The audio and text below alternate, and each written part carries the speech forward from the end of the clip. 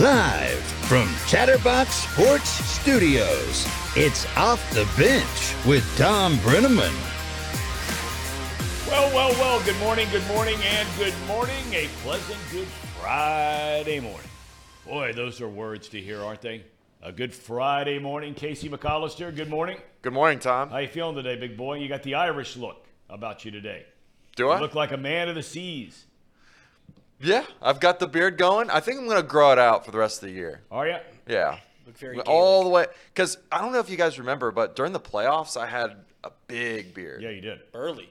Very burly. That's right. So He's intimidating. that's why I'm planning to go for it, because it's going to be cold. So you when in we're an at Irish Paycor. pub. Huh? In an Irish pub. That's right. That's right. Elliot, good morning. Morning, Tom. Everything okay? Everything's great. It's magical out. Clean-shaven Elliot rearing today. That's right. Yeah. I look like a baby seal, is what I've been told. A little baby seal. You look great. You do. It looks so much better. You can play for the Yankees now. I could play for the Yankees. That's right. I think they got rid of that rule, didn't they? No, they still have it. They Reds still- Reds are you should have sure? kept it. They let it change for one man. Can you name that man?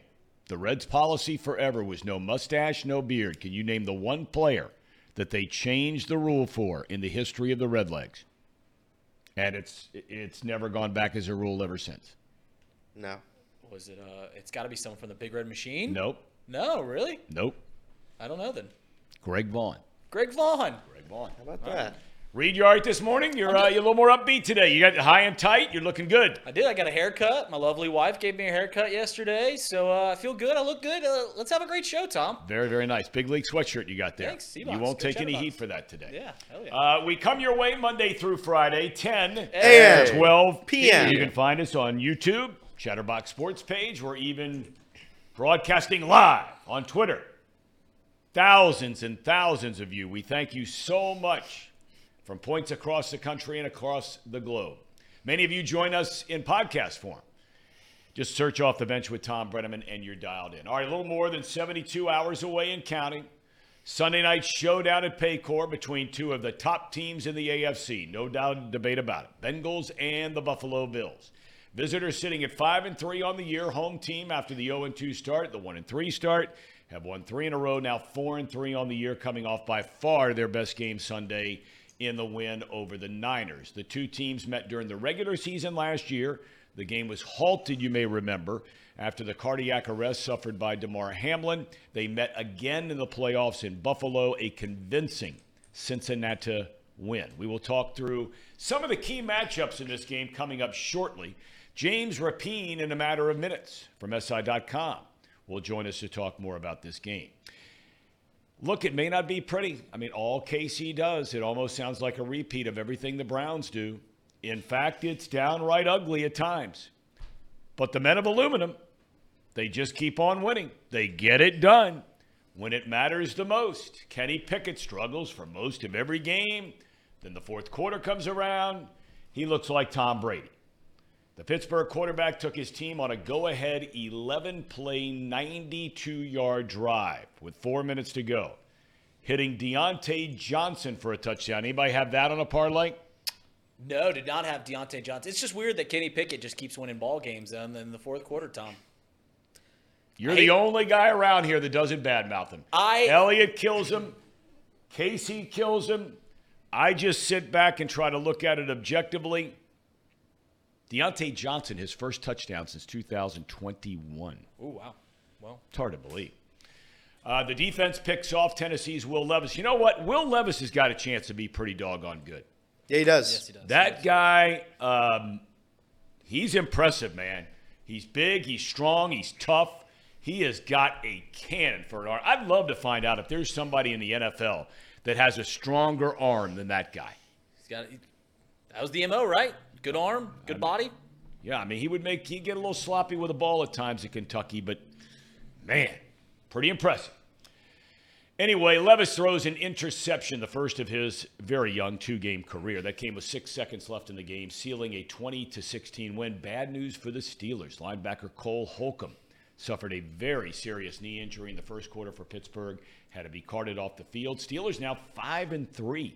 1 game behind Baltimore for the division lead. You look ahead to this weekend, the Ravens will host the Seattle Seahawks at 1 o'clock. Arizona travels to Casey.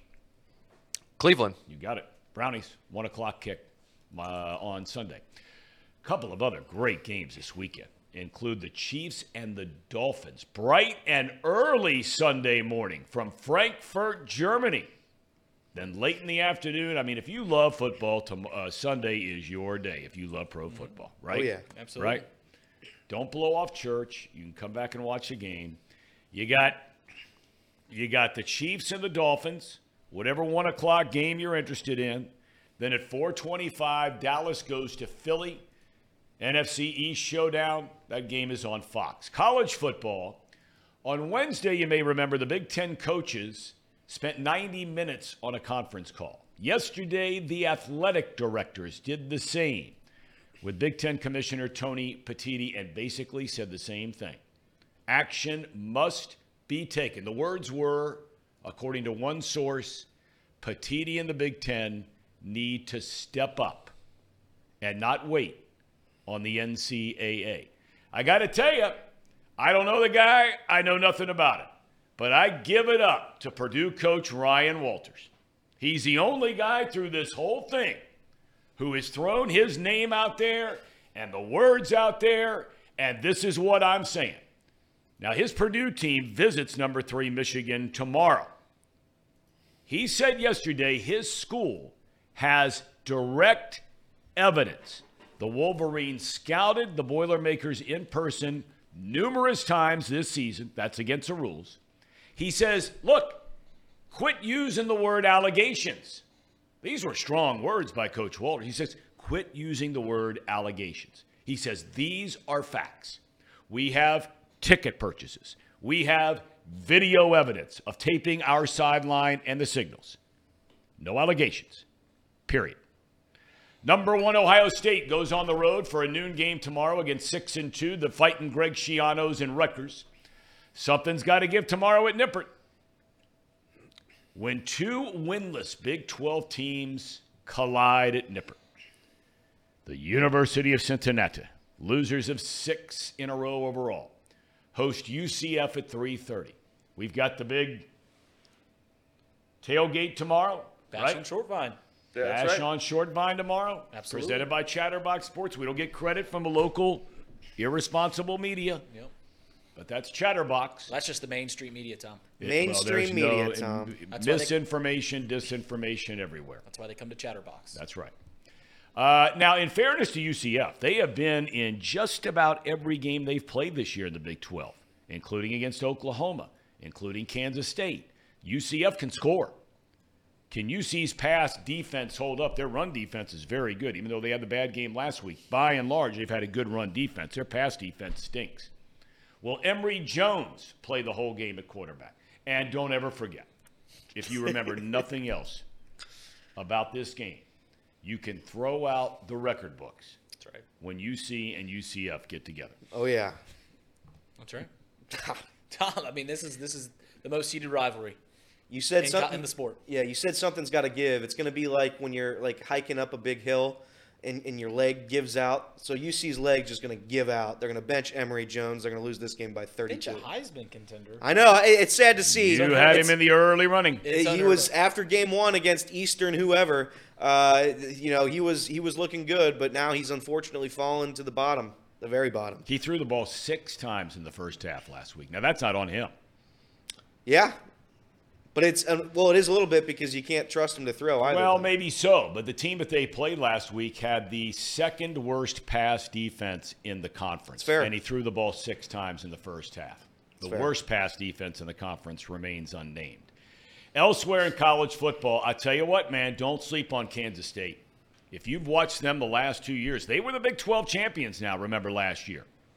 They're ranked number 23 in the country. They just beat Oklahoma last week, or Kansas beat them. Kansas State is playing great football.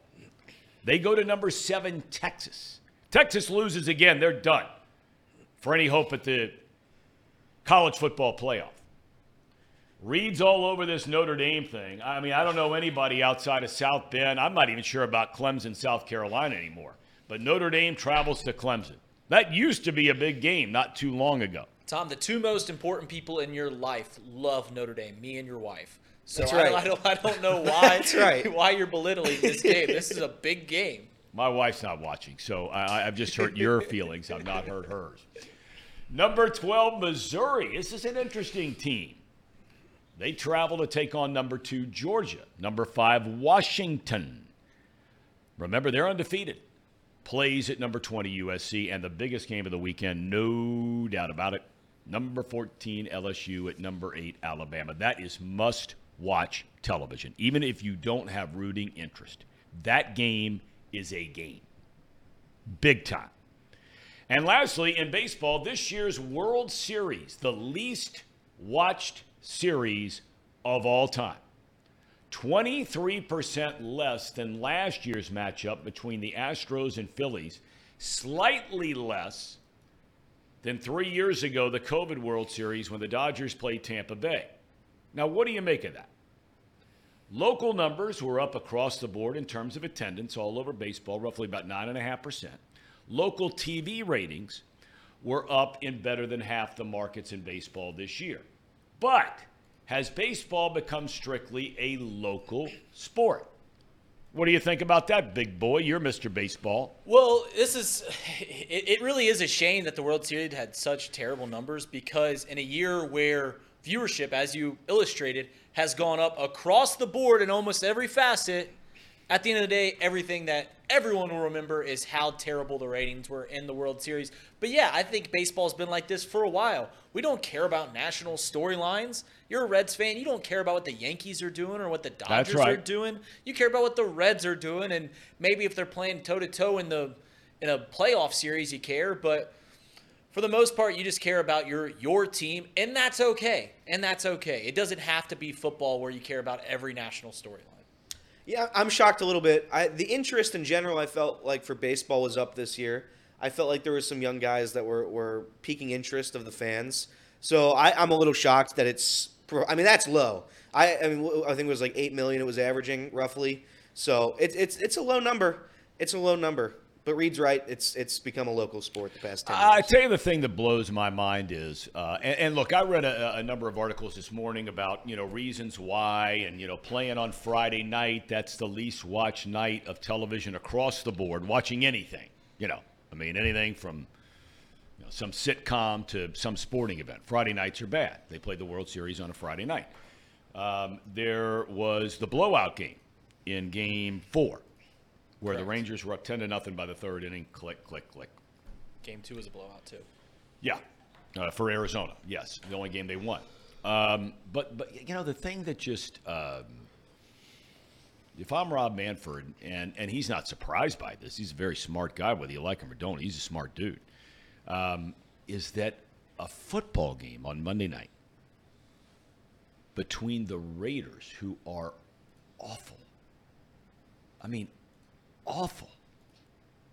And the Detroit Lions, who are good, but it's the Raiders and the Lions. And they're doing not quite double, but significantly higher than baseball's biggest stage. You want to know something that isn't – people aren't going to like to hear this, but I hold it to be a fact, is that part of the reason that baseball is being left in the dust is gambling. It's harder to gamble on than football and basketball. Why? It's just a more unpredictable sport. That's why. I thought I had read somewhere, and you guys would know this. I thought that I had read or heard or talked to somebody somewhere where for the serious gamblers, and I'm sitting with quite a few on a daily We're very basis. serious, yeah. I understand that you can make a lot of money in baseball. More so than the other sports. There's a lot more games. Well, There's I a lot know more that, but opportunities. yeah. So I think that's part of the reason. It's like college basketball. There's games. There's 15, 13 games every single night throughout the summer. So yeah, there's opportunities there. But for the lay gambler, the casual gambler, they're betting on football. They're betting on college football. They're betting on the NFL, and then maybe they'll sprinkle in some college basketball or some NBA. You've got to be. Baseball's always been just kind of the holdover till the real quote-unquote gambling season, which is the fall through March. Okay. We've got James Rapien coming up here in a second, but I want to get something straight here right from the get-go. I don't remember in the past of Austin Hammonds being with us. Has he been with us regularly? I'm assuming don't know. That's a he. Okay. Austin says, Tom, you're so biased when it comes to Michigan. They have 90 days to appeal. That's the end of the season. If it was Ohio State, you would want them to wait till they had the information and all of it. Austin, I've gone on record as saying this has nothing to do with any bias whatsoever. I have said if it was Ohio State, if it was my alma mater, Ohio University, based on what they have already right now. Now, I'm all about innocent until proven guilty. But they have enough right now to do something. I mean, come on.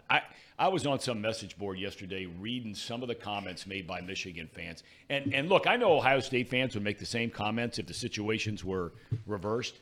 But this is ridiculous. I mean, come on. Sometimes you just got to look a situation in the eye, and you just got to say, you know what? My guys, whoever your guys are in Austin, maybe they're Michigan, maybe they're not. Maybe you're just saying, Tom, you're biased against Michigan.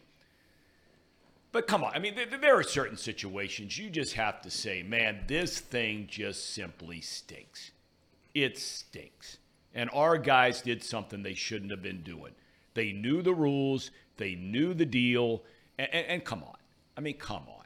We'll find out. And when it comes to the NCAA, Austin, you are correct. They have to give Michigan exactly what the allegations and the charges are. Michigan gets 90 days to respond.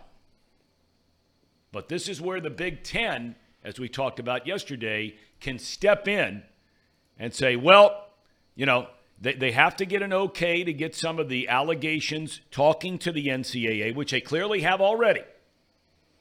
But they're allowed to make a move. And I'm not suggesting what they should do one way or the other. I'm just saying, come on now. Come on. All right. Bengals and the Buffalo Bills. James Rapien, he is Mr. Everything when it comes to the Cincinnati Bengals. He covers it all in podcast form, SI.com. I mean, he's got it all going on. James, good morning. Are you you going permanently with the – you going to grow out the beard like Casey's got going there? What do you got? Hell no. No, this is laziness. That's all. It'll be gone before Sunday. Oh, wait a minute now. For a guy like you, a real man, the laziness, is that a one-day lazy you get that much growth, or is that like a 3 or 4 day deal you got working? No, it's just lazy / busy, whatever you want to describe. Okay. The oxymoron, right? But it just hasn't been on the priority list. But the next time you see me, I think I'll be clean shaven. I hope. All right. Okay. All right. I'm sure your little baby hopes so too. I can tell you that because they don't like that scruffy stuff when you're trying to give them a kiss and hug them and let them sleep on your chest and go to bed at night. All right. Let's start with the game last week. Look, we've had an entire week. You've gone back and watched the film. You look at everything that they did. Was there anything at the end of the day, besides the facts, which everybody has acknowledged, it was by far their most impressive game of the year? I mean, they just took it to the 49ers, end of story. But now, after having a few days to sort of ingest it all, digest it all, what was your impression of that game that maybe somebody or most of us aren't talking about? Well, I think I've been higher on the offensive line than most throughout the season. And looking back and seeing what they did, and I know Burrow was sacked 3 times, but they were really darn good. And the holes that Joe Mixon had to run through, the time Joe Burrow had, I think that they have a real chance to be a top 12-ish unit for the rest of the season. And we'll see. They have to play well on Sunday against the Bills, I think, for me to be really confident in that. But I think the one guy that everyone was pointing towards after the first, I'd say 4 games at least, was Cordell Volson. I think Cordell Volson's been pretty solid over the past couple of games. So he's improving. Orlando Brown Jr. certainly has helped the blind side. And Jonah Williams, don't look now, but maybe he just is a right tackle because he's been great. And we know what Kappa and Karras bring in the interior. So the offensive line is where I'm really encouraged, because if they can be a top 12-ish unit, like I said, this offense is going to reach, or at least has the potential to reach, a peak that we have not seen in the Joe Burrow era. Okay, well, with last week, and I made the comment yesterday, James, that all of us envisioned this offense looking like it did last week for the entire year. The Burrow injury clearly had a major, major impact on that not happening. But now it has to become the expectation, right? And I'm not saying you're going to score 31 every night against good teams, and I'm not saying they're going to score 31 against the Buffalo Bills on Sunday night. But now they've got to start living up to the quote-unquote expectation and hype, and I'm sure it's their own expectation, right? Mm-hmm. Yeah, no doubt. And I think 31 is a reasonable expectation, unless they're going up against a really dominant defense, and the Bills aren't that. This offense should be in that 30 points per game range. They should be among the highest scoring teams in the NFL week in and week out. That was my expectation for them coming into the season. And that hasn't changed because we know they can do it. T. Higgins hasn't played his best ball yet. Tyler Boyd's shown flashes, but hasn't played his best ball yet. We know what Jamar Chase brings. I think Tanner Hudson will probably help in that tight end room production-wise. And then, like I said, this offensive line, I think, has another gear too. So expecting 30-plus on Sunday Night Football, that might be high expectations for most teams, or lofty, unrealistic expectations. I think that's realistic for this offense. And that's certainly where I'm at is when the clock strikes 0 and that final whistle sounds, I expect to see a 3 in front of the Bengals scoring, and not just 3 points like they have a couple times this year. No, 30-plus on Sunday. I'm curious because you're able to talk to these guys off the record where the rest of us aren't, and you get some insight into things. And look, there's no guarantee that things like this are going to continue, but this is more than just a trend when you look at the Bengals on defense. And that is, look, they'll give up their fair share of yards, from that proverbial 20 to the 20, right? But something changes when the opponents get in the red zone. The Bengals have been, if not the very best, they've been among the top 2 or 3 very best in the NFL over the last 3 years. Has anybody shared with you what they think might happen with this group? Because by and large, outside of the safeties, it's been the same group for the last couple of years. Mm-hmm.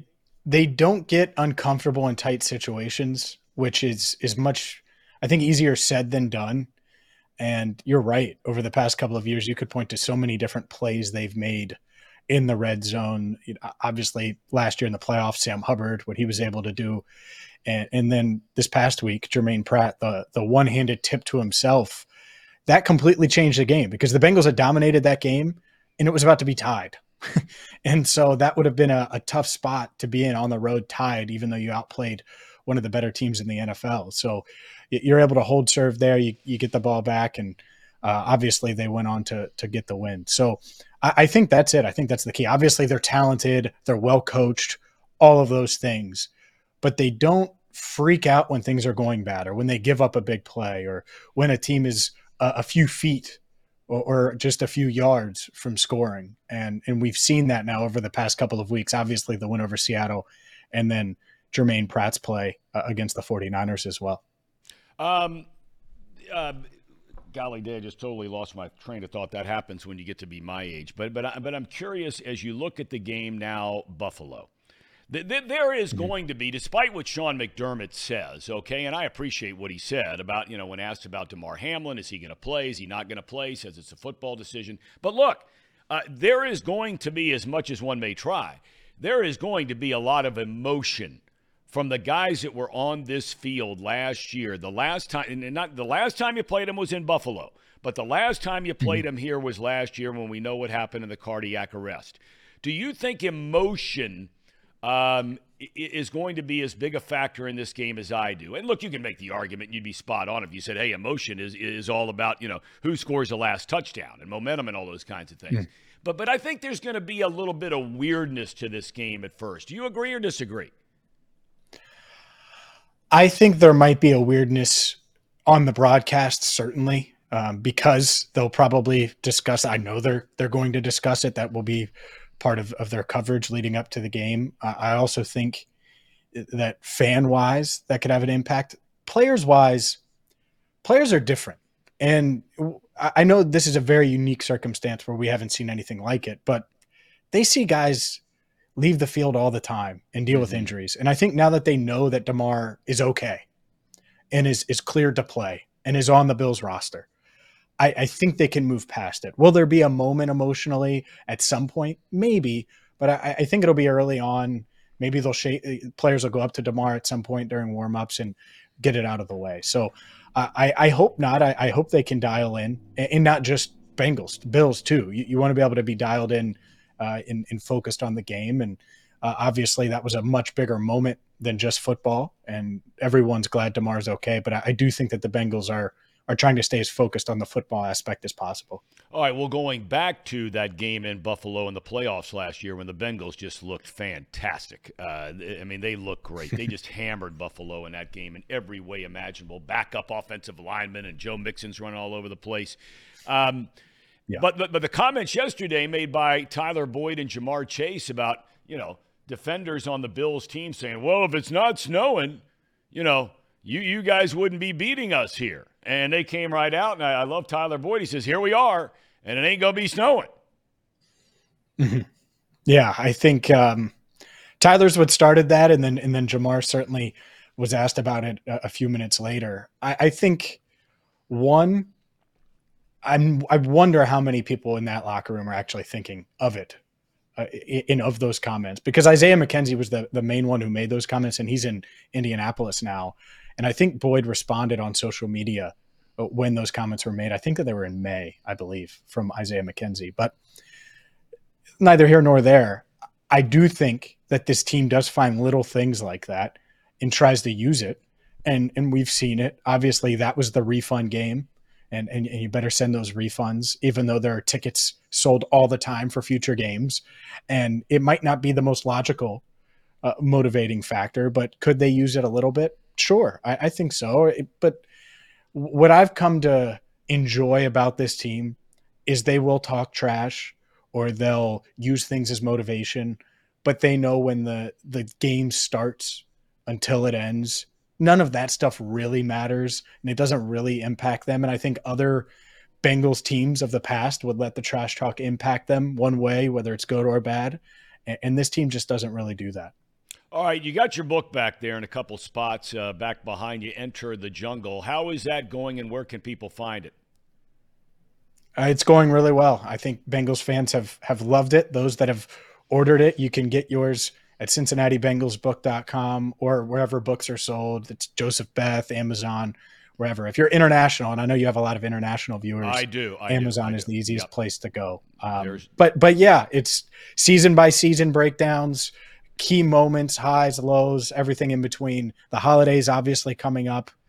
Heck, it would make a great Thanksgiving present, Tom. So it really would. Anyone out there that's looking for a Bengals book. Absolutely. It really, really would. Hey, do you have any thoughts on this whole, because you're a football guy. I mean, you love football and love football. We've had a number of guests on this week, and there have been a number of articles written about this whole Michigan thing, right? Mm-hmm. I mean, but I want to ask you about something from a different angle on this Michigan thing. If Michigan is hit with some kind of penalty, okay, hypothetically speaking here, okay, we've discussed on the show over the last number of days since this story broke that at the end of the day, Jim Harbaugh, unlike the players that are there or maybe some of the assistant coaches that are there, he can just ride off into the sunset and go make $7, $8, $10, $12 million a year coaching in the NFL. I've read some stories where on the condition of anonymity, some general managers and so forth have said, you know what, if this goes down the way it's looking, it's going to go down, it will really tarnish his reputation in terms of becoming a pro coach. I don't believe that for a second. Do you? No. I think his attitude, whether it's good or bad, like the way he approaches things in the interview room, would hurt him more than this would from an NFL standpoint. And I'm not saying it's a bad attitude. I just think clearly he has a style. And when you get in that interview room, some GMs may be a fan of it. Some owners may be a fan of it. Others may not. And I think that's probably why he's not in the NFL already. He's flirted with it over the past couple of years.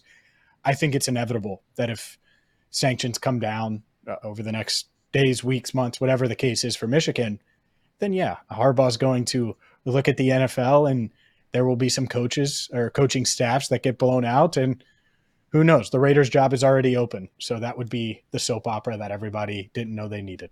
Boy, is that place a mess. Holy Moses. All right, that's a different mess. topic for a oh, man. Well, before I let you go, what do you think of the Steelers? Yeah. We sit around here and like everybody else, you watch your game, Yeah. and, man, Kenny Pickett's missing wide-open receivers over the first 2-3 quarters seemingly of every game. And I don't know what happens to the guy in the fourth quarter, but there's something to be said for stepping up when it matters the most, and Pickett is starting to develop that reputation. The Steelers are good, and people here might not want to admit it in Cincinnati. That's fine. They're a good football team. Doesn't mean they have the best offense in the league. In an offensive quarterback-driven league, they don't have the best quarterback, and they're not going to. They probably have the fourth best quarterback in the division when all the guys are in this division are healthy. And so it's easy to overlook them, but their defense, coaching, really good field goal kicker as well, which matters when you're going to play these defensive-oriented games. They're going to win a lot of games, and we've seen it this far. I coming into the season, thought the AFC North was by far the best division, thought all 4 teams had a chance to win the division, and I think that's playing out exactly how we thought. They're going to beat each other up in this division, and the Steelers are going to be right there, whether you like it or not, and the Bengals have to play them twice in a month, and that's not going to be fun. They may win both, but that's not going to be fun to play the Steelers twice in 4 weeks. And look, while we're on the division, last thing I want to ask you is, because you've got a lot of contacts up there in Cleveland, what are they saying about this Deshaun Watson thing? I mean, you're already chuckling about it. I mean, Reed here is killing Deshaun Watson because says he's been medically cleared, but he's not playing. But I continue to read where Kevin Stefanski comes out and says, look, he's got swelling in the shoulder. The shoulder hurts. I will never in a million years question a guy about his injury. If a guy's hurt, I can't say he's not hurt. But what are your people telling you in Cleveland is going on up there? It's mixed messages for sure, and I think there's a lot of question marks around the situation, and so they're questioning it. I think most people agree with you. You don't question the injury aspect of this. But I think, to me, as bad as he's been, he's by far their best option. And it's not like they started 1-3. Like the Bengals, they kind of had to go all in with Burrow because if you kept losing, well, your season was going to be over anyways. And so if he can play. In Watson's case, one, he wasn't playing great anyways, and you can win in spite of a backup quarterback playing. So I think it's just a different situation. So I get resting him, and I'd probably give him another week if you can. That said, I do think he is hurt and trying to work through it. And could he play? I'm sure he could play. Would he be effective? I don't think he was that effective before he suffered the injury. So you want to get him as close to 100% as possible. Right. All right, James, enjoy the weekend. Enjoy the game on Sunday, and thank you for your time today. Have a good weekend.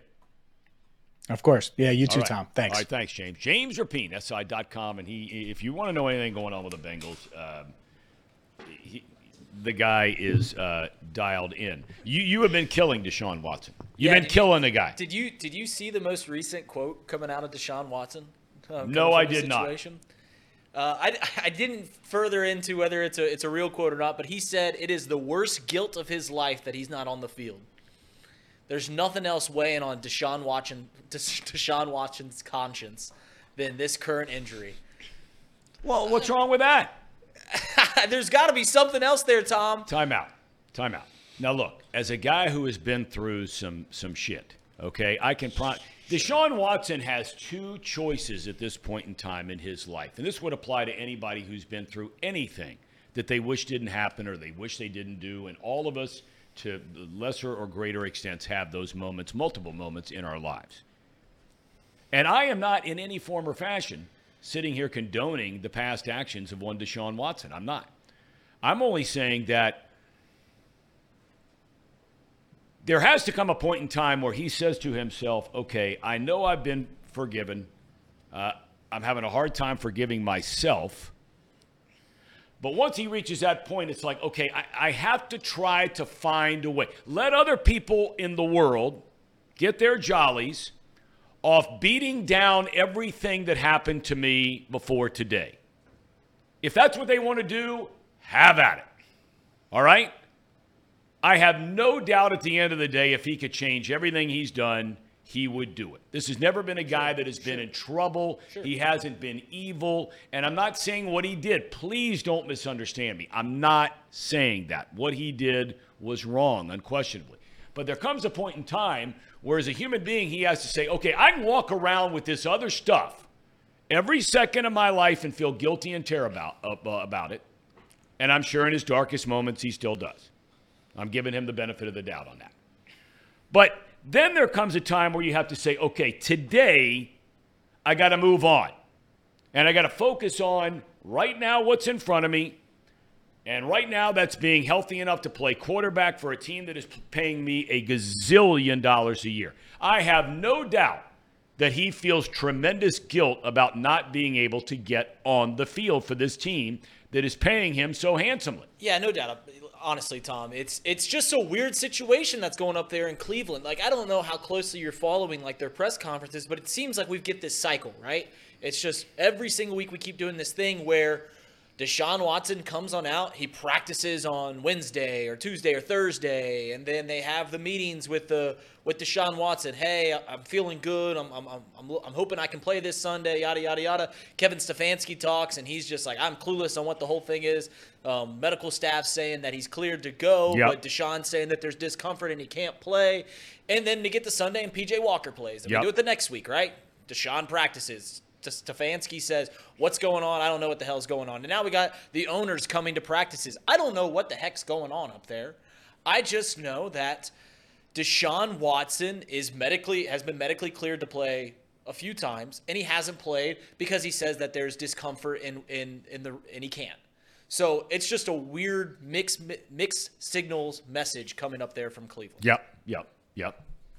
Yeah, I agree. I think it's if you're gonna have both sides, if you're gonna have the doctors say he's okay, if you're gonna have him saying he's not okay, it just I don't know why there shouldn't be this miscommunication. They should be pretty much in unison with this. Despite it, if the doctors are against him playing, that's one thing.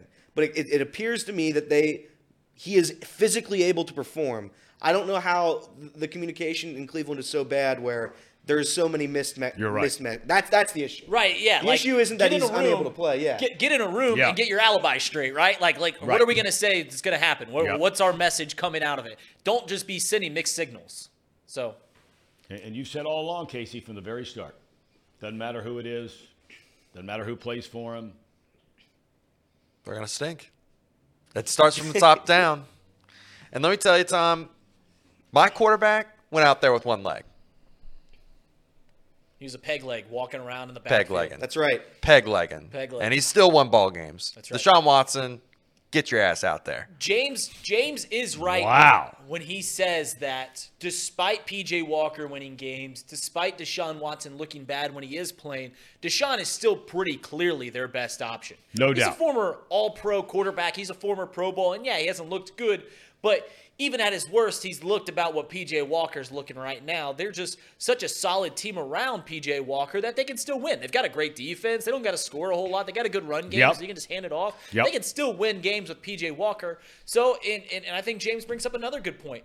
They don't have to rush back Deshaun Watson if he is fully hurt. And they clearly aren't, because that's why they keep playing P.J. Walker. It's not like we're the Bengals who buried themselves in an 0-2 hole, a 1-3 hole. They're just like, listen, Joe, we got to win some ball games. You're our best option, banged up or healthy. So we're going to keep rolling you out there. So they're in a much different situation than the Bengals were at the beginning of the year. We'll see what happens. I mean, they're going to be a tough team come week 18 when the Bengals have to play. They are. PJ Walker's been horrible. I mean, I don't know if you've seen what he's done. I know they've won some games. PJ Walker has thrown over 50% completion one time. He's been 48, 46 the other time. He's thrown 5 interceptions. He's had 1 touchdown. He's been horrible. So absolutely horrendous. But if I'm not mistaken, they're 2-1 in those games. That's fine. That's fine and dandy, and I guess that's fair. But it's Luke Weaver. Luke Weaver won a lot of games for the Cincinnati Reds. Pull up the video. No, don't pull up that video. That'll be once again for the second time this week. That will be our, or maybe it was last week. That will be our cherry on top again today. Tom, Before we get to matchups, yes. We've got 2 super chats that we got to get through. Okay, and I want to know what is Trace jumping in here for? He's supposed to be sitting over there. What's he jumping in about? I don't know. Trace is doing some Bearcat Bash stuff down there on Short Vine. I don't know. But we have 2 super chats. Chi-Town Real Estate put in a $5 super chat. He said, "Good morning, comrades. Are we streaming the revolution? That's you. Or That's just you. the Hammer and sickle. To the digital uprising." That's right, Tom. All your friends. Vladimir Ilyich All your liberal all that fun elite stuff. Justin Edgel said, "When is Chatterbox merch going to drop?" We are actually going to have some meetings here very soon about when we can get some Bearcats, when we can get some Muskie, and when we can get some, more importantly, Bengal stuff on the merch shop. So I need somebody from the Chatterbox team to make me a Chatterbox hoodie. I need it. I need it like I need water to breathe. right, yeah. Well, I mean, Pawnee water. Pawnee water. The To good live, thing, the not good breathe. thing for Elliot is that Kick we save work and a beauty. in a t-shirt production shop, at a jersey. I try to be helpful, Tom. Clothing production shop. Stumble over my words. Justin, and look, we have the chat rankings today. By the way, who's responsible for the chat rankings I am today? doing the chat power rankings today. Well, I got to and tell they you are what, not- Justin has stepped up Yes, this he week. has. Yes, he has. I mean, I have nothing to do with it, but I got to tell you, Justin has brought the goods on multiple conversations, including he and I getting into it a little bit. Yeah, I love But Justin. Thinks you're a bit of a Ohio State homer. That's okay. Thinks you're a bit See, what I love about Justin is he stays with it. Austin earlier, now maybe he had to go to work or he had to go to his class or whatever it might be. I have no idea. But when I just tried to bring up something that he wrote, I've not heard from Austin since. You scared them all. Tom, Troll listen, Tom, out. That's not a nut cutter. We don't like. You know It what I'm might be saying? a burner account from one of you guys. It's not. Tom, none of us have burner accounts. Let's put that. That is a fact. There are a lot of people in the chat that are not believing that. I have do no not have a idea burner one account. way or the other, but there are a lot of people that don't believe that, Not a burner account. especially when it comes to Molly and Sharon Peters. And I think you have a burner account, Tom. no, I do Yeah, not. I can't sit here Tom, I and do think you have a anything. burner. When I you're think you have a talking, he burner. starts pecking away. He starts Yeah. pecking away. When I cut away not from true. him. Not true. I've only written one thing in the chat today, and that was Nutcutter Nation Unite. All right, we're gonna go through some matchups for this game. Yeah. Right. That's Each right. of us looked at an area where we're talking about the Bills and the Bengals. An area that we want to keep an eye on. Casey, since you are the driver, you are the skipper, you are the man of the high seas on this vessel that we're sailing to nowhere. Nowhere. To nowhere, really, at the end of the day. To nowhere. Where would you like to start? Who would you like to start with? Reed, you want to go first? I feel like I always lead off. Sure, I'll lead off. So we're talking, what are the keys to the game? This is one of the biggest Sunday Night Football games, one of the biggest Bengals games that they've played in the past few years, at least regular season-wise. So what my key to the game is you can't let James cook. And what I mean by that is Josh Allen is a little banged up. That was brilliant. Josh Allen's a little banged up. This has been the bugaboo of the Bills' offensive game for years now, is they don't have a consistent run game. But with Josh Allen being a little banged up, are they going to hand the ball off to James Cook? We've seen the defensive rushing woes from the Bengals this year. You can't let the Bills kill you on the ground. That's not their MO, but they might try to do that, knowing that the Bengals have struggled a little bit this year, knowing that their starting quarterback is going to be a little banged up. You just can't let the ground game kill the Bengals on Sunday Night Football. We got to have as many possessions. Don't let the Bills shorten the game. If we get a lot of possessions on the offensive side of the ball, you keep 9 upright, you're going to win the game. Don't let the Bills shorten the game. Don't let them gash us on the ground. So that was my key to the game. Don't let James cook. You know, it's interesting because early in the year, you're right. I mean, they were exploited by the Browns and by the Ravens and by a couple other teams on the ground. I still can't figure out, and I've said this till ad nauseum about the Rams. All the things people say about Sean McVay, to come in here after only 2 weeks with one of the top 3 or 4 rushing attacks in the league. The Bengals couldn't stop the Browns, couldn't stop the Steelers, and then you come in and you throw the ball 50 times against the Bengals. I don't get it. That was a tight game. They should have stayed on the run. Bengals did a better job last week against the Niners. No doubt. No doubt about it. I mean, McCaffrey really was a non-factor in that game. Listen, we've got the guys to stop the run game. I mean, we've got DJ Reader, we got BJ Hill, we've got Sam Hubbard, who's a good run stopper on the edge, and then the linebacking crew, Logan Wilson and Jermaine Pratt. I tooted their horn this week and said that they're maybe they are the most underrated linebacking duo in the league. They are.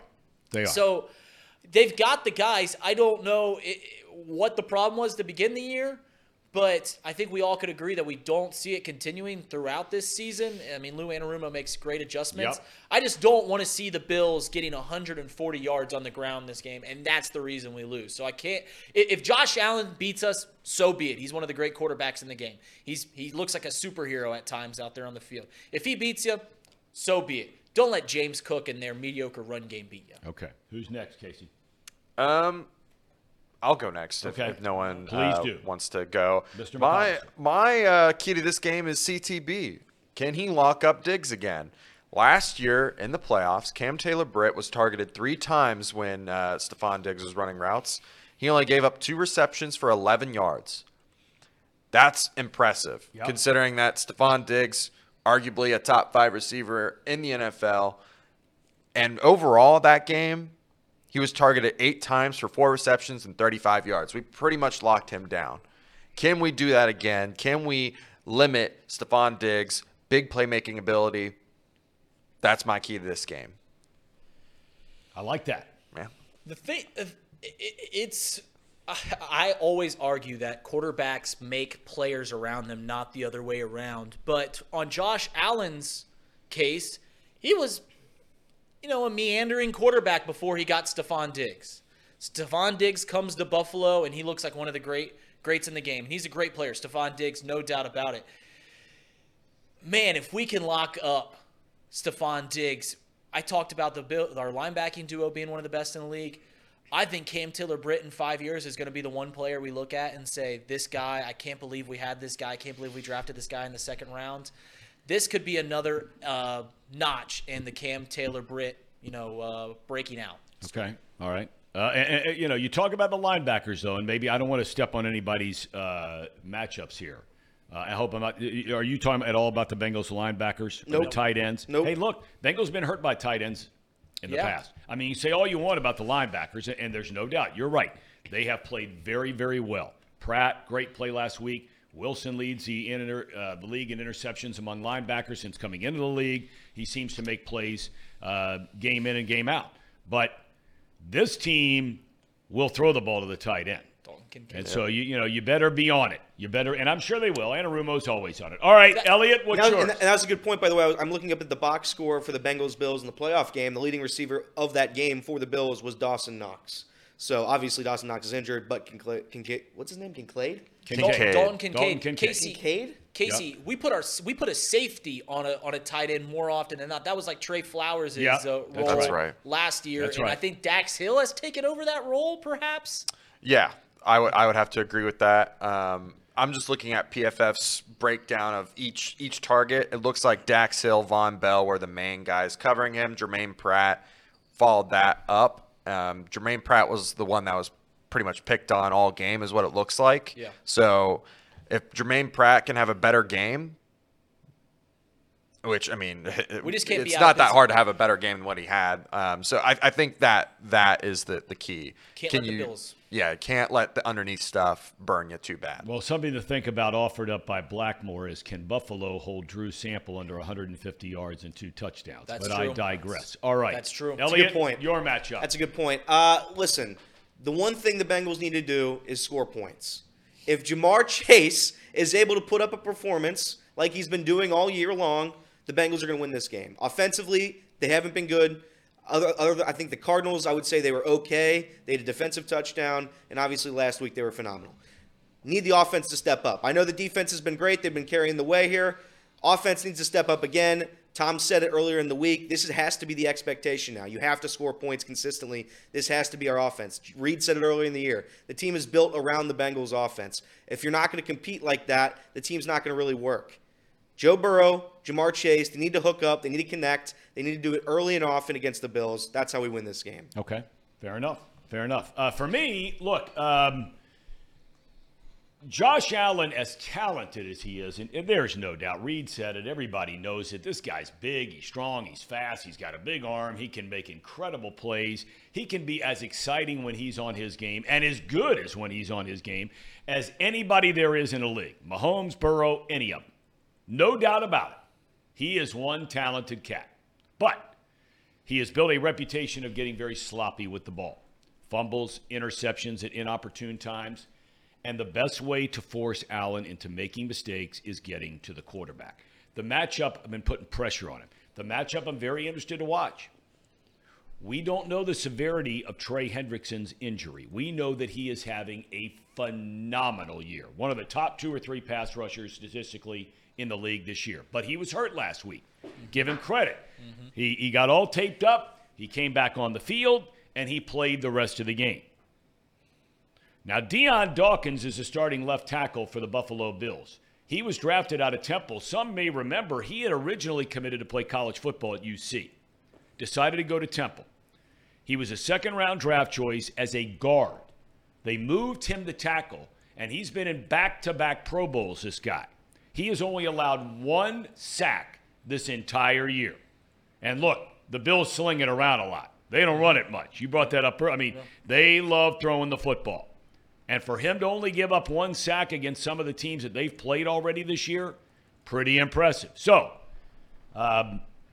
Hendrickson, you got to hope he is 100% ready to go or close to it because, look, while Hubbard has had his moments, your guy Osai has had his moments, some other guys have had their moments, Sample, right? Cam Sample and some others. Hendrickson's a guy. I mean, he's a guy.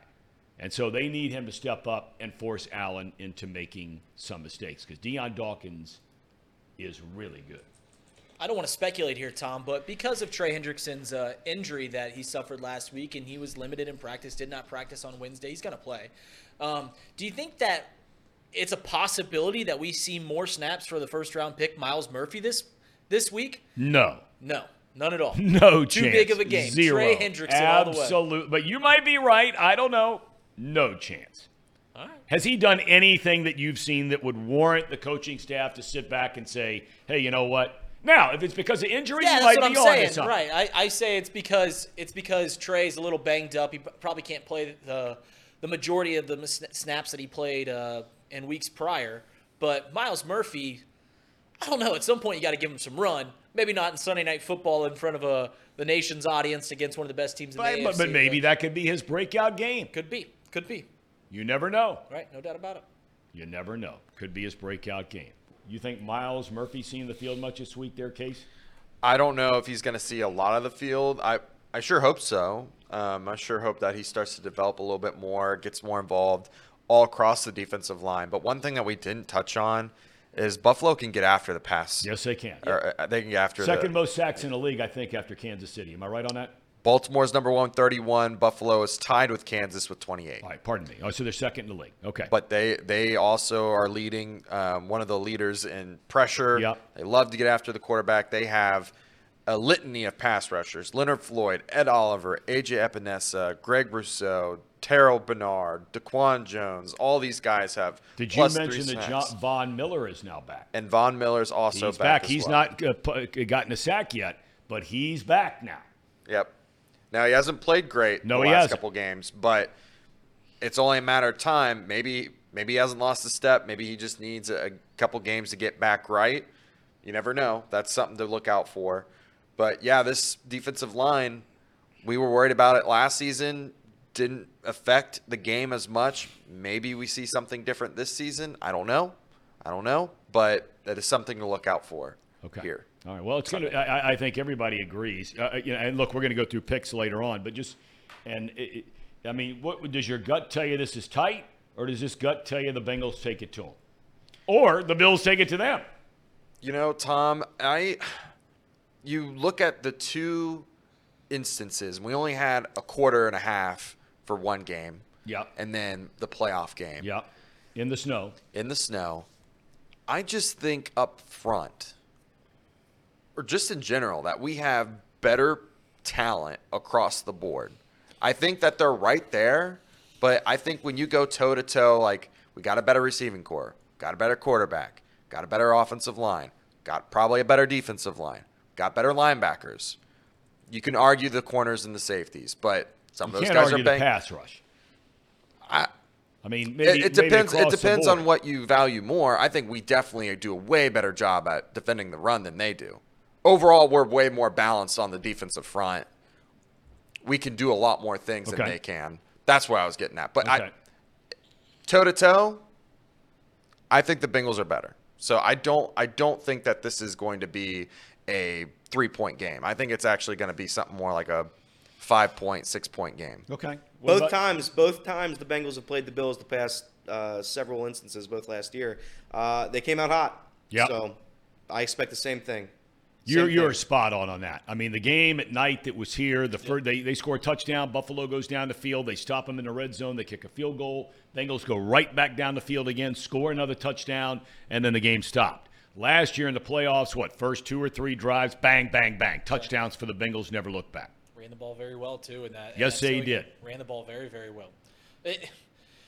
We had all these keys to the game and everything like that, but when Joe Burrow's healthy, Tom, and you keep him upright, yep, it's hard to stop this Bengals team. And that's a homer thing to say, but not a homer thing to say. It's just true. Like, if Joe Burrow has time to move and he's healthy and all these things, and we've got 3 wide receivers that are very good to an elite level receivers, it's hard to stop this Bengals offense. It's just as simple as that. So you keep 9 upright, it's tough to beat the Bengals. Yeah. I mean, even the amount of pressure that we saw the Bengals give up last week. I mean, it wasn't like they were perfect.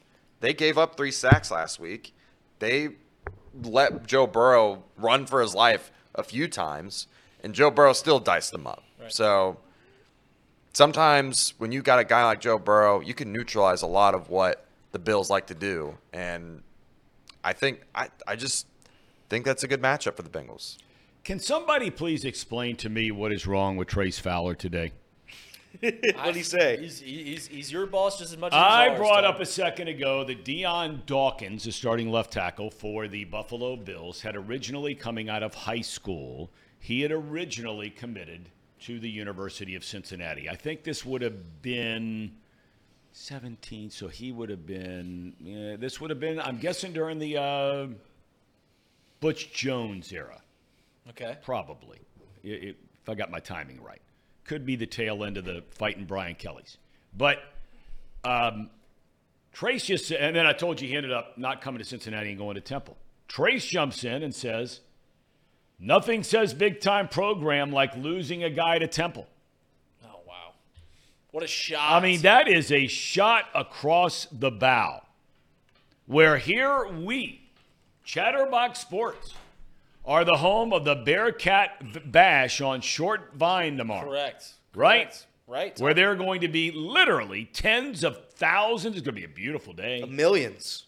Well, I don't know about millions, but we know tens of thousands will be down there, right? There'll be a lot of people. 3:30 kick, so lots of tailgating going on, Mm-hmm. No right? doubt about it. No doubt Knocking about down it. some beers. You can buy those from us at Chatterbox, I think, right? Correct. I mean, we're trying to sell beer, Yeah, right?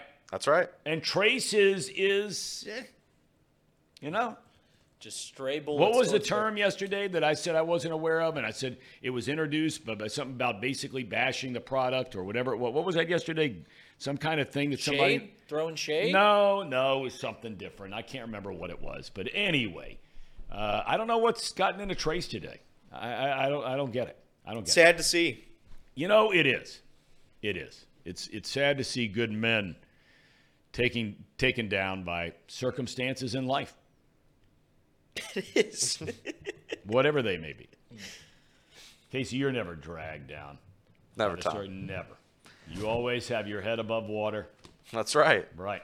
I never get too high, never get too low. Hey, by the way, didn't your wife play soccer for Northern Kentucky? For the Mount. For the Mount. I bring this up because did NKU has advanced on now, the women's soccer team, to the Horizon League Championship, and I know that Xavier's women's soccer team has advanced to the Big East Conference Championship. I caught that news yesterday. We're all over everything here.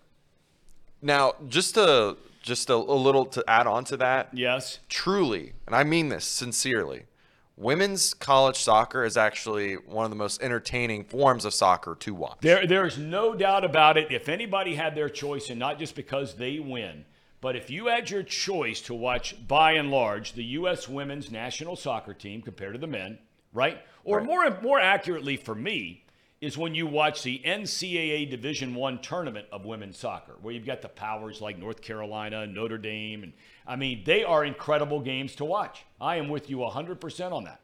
It's more team involved. There's more team play to it. Yeah. Than normal. That's right. That's right. Well, we're all about the team here, the Chatterbox team here. And a big part of our team, oh my Lord, I haven't seen one of those in I don't know how long. That's how we're doing the weather today, Tom.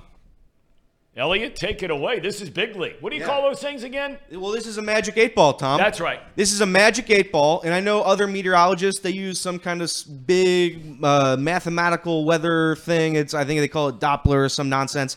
We're not doing that today. We're doing the magic 8 ball, and we'll see what the weather is. So, Mr. Magic 8 Ball, is it going to snow today? No.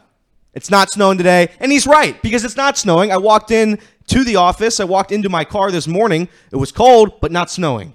Not snowing. Not going to rain. It's going to get to a high of 60 today, low of 30, and that we've already had that, or it's at night, so it doesn't even matter. But that's it. That's all it is. Weather stinks. Listen, I can't really change the weather anymore. Everybody's going to get mad at me because the weather's the same thing. That's the shtick. That's the whole point of this. So the weather's the weather. You go outside, it's really cold. You're going to freeze your ass off. I can't change that. You can't change it, so let's not talk about it much, yeah? That's what we're going to do here.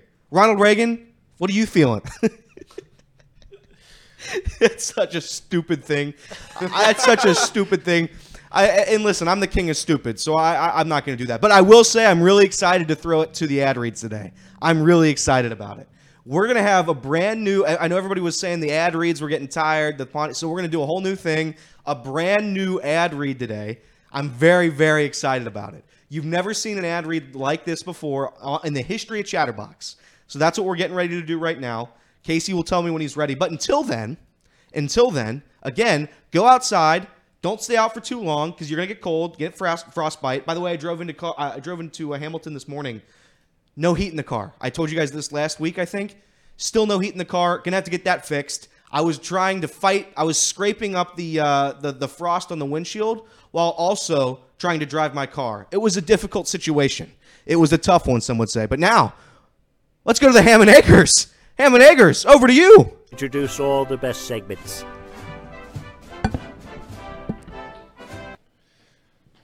All right, well, we talked about, let's see here. Let's go with the Bengals report. I'm sure at some point here, Bengals probably get brought up, whether it's here in the chat. Bengals report is brought to you by Encore Technologies. Encore Technologies provides IT solutions for a data-centered world with a suite of services from mobile computing to desktop to data center, supporting both centralized and work-from-home computing models to improve efficiency and productivity. That's right, Casey. Visit Encore.tech. The path to innovation begins here. There is also a new premium alkaline water out. It's Pani. It tastes fantastic. It's right here. You can see it. Blue bottle. And we have a lot of new people in the chat, a lot of people that have joined the show here in the last couple of weeks. So if you don't know about Pani, it's new. It is a water that uses natural limestone filtration, unlike the artificial processing that a lot of the other bigger brands use. But Pani water right now, as they build and as they grow, you can see their ingredients list. It's just water. There's no artificial processing, nothing else.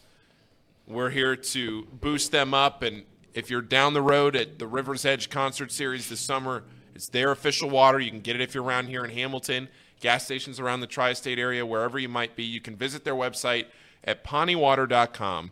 That is PAHHNI water.com. PAHHNI water.com to see where you can buy it. Drink Pani water, get your coffee from UDF, bet with Betfred, and get your technology solutions from Encore.tech. Wow. What a throwback. Twitter Paul brought back. What a throwback. What a throwback. Do you think he did a It's better job than me? almost like the resurrection. What's that? Do you think he does a better job than me, Tom? No. No? Not a Not chance. a chance? Not a chance. What do you think Paul's favorite thing about Pawnee was? He never got Did he got to bring a bottle to Sean Miller? That's right. That's right. Do you think Sean Miller likes that water? There's no doubt. Well, it's the best tasting water in the world. It's the best taste. He would be silly if he didn't. If he didn't like that water, then he has terrible taste I buds. know that Darren Horn and Wes Miller's favorite water is Pawnee water. That's right. Right. That I know because they are friends of the program. You think we would have any chance to get Cal on this show? I don't know Cal. Coach Cal, better. You better think we'd chance have than any Sean? chance at all of getting Coach Cal on the show? Yay or nay? Because I'm going to give it a shot. Tom, If you were a betting man, just you're not hurting my feelings because I'm going into it saying it's a long shot. Would you say the odds, if you had to do it from 0 to 100% he's coming on, 0%, zero chance? What would you say the odds are of getting John Calipari to join us on Off the Bench presented by United Dairy Farmers? I don't think they're a long shot. I'll give you a 3-1. 3-1. I'll give you 7-1. I'd say you got like a 7-1. Holy 7-1. Moses, you got a lot of faith there. Casey, where would you put that? Oh, man. I would put it at a 4. Should take credit for my idea. 5. 4 or 5. Okay, that's fair. That was my idea. Okay. All right. What is funny over there? I missed something. Trace laughed at the Paul bit, the Paul reading the ads, and he said, "Whoever did that, that was very good. Someone take credit." And Elliot said, "That was me, Trace. That was my idea." What are you talking about? That was my idea. No, that was my idea. No. People in this room are now getting You see what lost they're in doing. translation. They want to take credit over there. This was all my idea. I came up with this idea. So let's get specific here, Tom. Reed's idea was to change up the ad reads. Then I said, I literally said, "What if you had Paul read the ads?" No, you didn't say those words. And then you said that would be funny. We should do that. That was literally the words out of my mouth. No, you didn't say that. But then I went and clipped it, and I gave You it to clipped Casey. it. You did the work, but I think get it's my well. idea. That's no. That doesn't count. The guys who created McDonald's, nobody remembers them. They remember the other Their guy. names on the freaking No. They remember Michael Keaton's character and the founder. That's you who don't they even remember. know his name. You You're know damn right McDonald's I don't. Name. I- You don't know Ray I- Kroc's name. Man, Ray this is just so Kroc. I'm cute. Ray Kroc, and you're the two It's like hamburger boys they're who trying to founded the get thing. Dad's approval. Yeah, I mean, you guys are like both of you looking for your dad's approval on this deal. You're exactly right. And that was your idea. That line, was I don't want to Whatever. make it sound like it was mine. That was your line. Tom, it was my idea. I literally sat by Paul for a whole year. You did. I've had that That stored must back have- here for a long time. We might have to have Big League Paul as kind of like our ex-correspondent. Would those Yeah. of you in the chat be in favor of that? If he would be willing to do that, he's got the new gig down at Xavier, so I don't know what he's allowed to do or not to do, and I'm not going to beat him down if he's not allowed to do it. But should we consider asking Big League Paul, Quitter Paul, should we consider asking him to become, and Casey, I'm going to start with you because you sat next to him. Mm-hmm. Should we consider asking him to be our Xavier correspondent, yay or nay? Yeah, I think we should have Quitter Paul. As long as the lower thirds all say Quitter Yes. Paul Frischner on them. Yes. That is the one stipulation that we would need to do. That it would have to be him being a quitter on the show. Blackmore says DFA Elliott, bring back Paul. That's fair. I don't like that idea. Nope, I don't like it. Well, should we ask him to be our guy? Yeah. I'd love Paul. Let's bring back Paul. We'll get like Kirby. He's a big Xavier fan, or we'll get Rick Boring. Oh, I forgot Kirby was a Xavier guy. Yeah, never mind. Actually, never mind. Reed's right. I'm kidding. Of course, we would love Paul back. You know who I would like to find out if we could get as our Xavier correspondent? And again, my mind is working through these things. First it was Cal, and now it's drifted into another area. What is Adam Kunkel doing right now?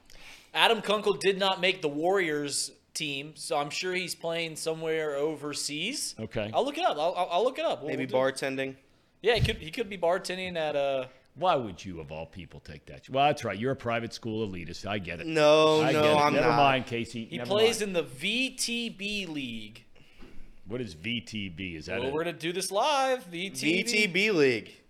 It Better be careful is- on this. VTB League, United League, is an international professional club in Kazakhstan. He's playing in Kazakhstan. Wow. Yeah. I hear it's great this time of year. Yeah. Well, you would know. You are the weather boy. I am the weather boy. I had to walk out. What did the Magic 8 Ball say? No snow today. No I snow. asked it if it was going to Wow. snow. No snow. Okay. It said it was unlikely. Okay. Well, that's not a definite no. It's unlikely. Well, that's weather in general. That's the whole bit, is that you really don't know what the weather's going to be until it happens to you. So. I want to get to the Steelers, back to the Steelers for a minute real quick because of that game last night. We talked about Will Levis a little bit. I think all of us agree that this young man has a chance to be a pretty good-looking quarterback. And they're having major issues on their offensive line, guys dropping like flies. There were guys hurt going into the game, more guys getting hurt during the game. So, he hung in there. But, Casey, again, I'll start with you because, I don't understand why you continue to beat down the Steelers. Last night we're in our group chat. Yeah. They find a way. They are the quintessential definition this year of keep it tight, keep it close till the fourth quarter, and then we'll win the game. That's what they are becoming. That's a terrible way to play football. It's just it's a 5-3 way to play football. You know what it is? It's 5-3. I think it's just very archaic.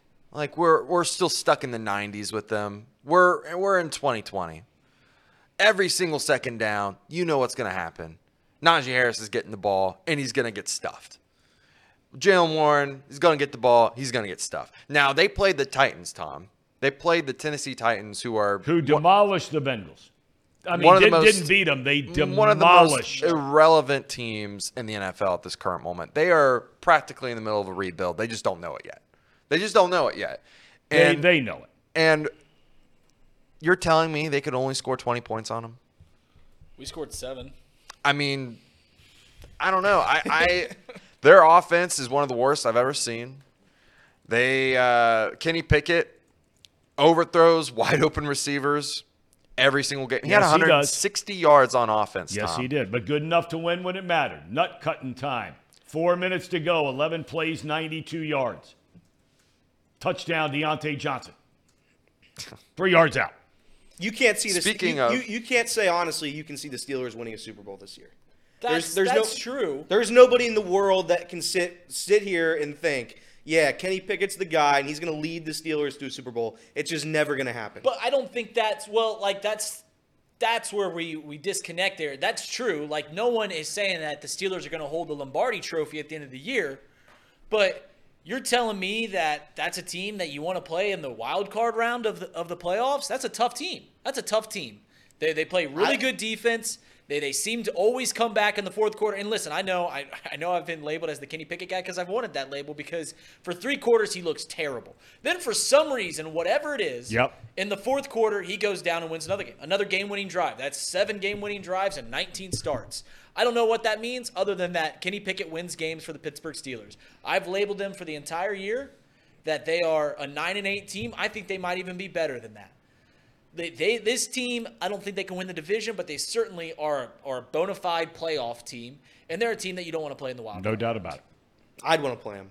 I'd want to play this Steelers team. Our buddy Sir Boy Wonder says, a hard-hitting question. Tom, a year ago you sat there and told us Ryan Tannehill is good. Do you still think that? I do think Ryan Tannehill is good. I don't think he's great. I never said he was a top-tier guy. He's led his team to the playoffs a number of times in his career, and the guy is good. Guys are allowed to be just good. Not everybody can be Joe Burrow and Patrick Mahomes and Jalen Hurts. But Ryan Tannehill is not some disaster. And look around the NFL, and there are plenty of disasters out there at quarterback. It's true. I mean, for anybody to say Ryan Tannehill, who's significantly number of games over 500 in his career as a starting quarterback, now is that all because of him? No. And I wasn't saying that. But, Sir Boy, come on. Tannehill's had a good career. He's had a good – Casey, you were the guy who used to beat down Tannehill. Yeah, I'm not a big Tannehill guy. I'm not a big Tannehill guy either. I'm saying, but he is good.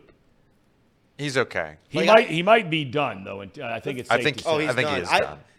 Some guy put in Andy Dalton. Andy Dalton, I would consider what Tom is saying is good. Andy Dalton's a good quarterback. Yes, he was. And I think Andy Dalton is better than Andy. Because Tannehill doesn't turn the ball over. That was the difference. Like I know he did in the playoff game against the Bengals, but like there was one year, I'll pull up his stats. I think he was like 30 touchdowns, 4 interceptions.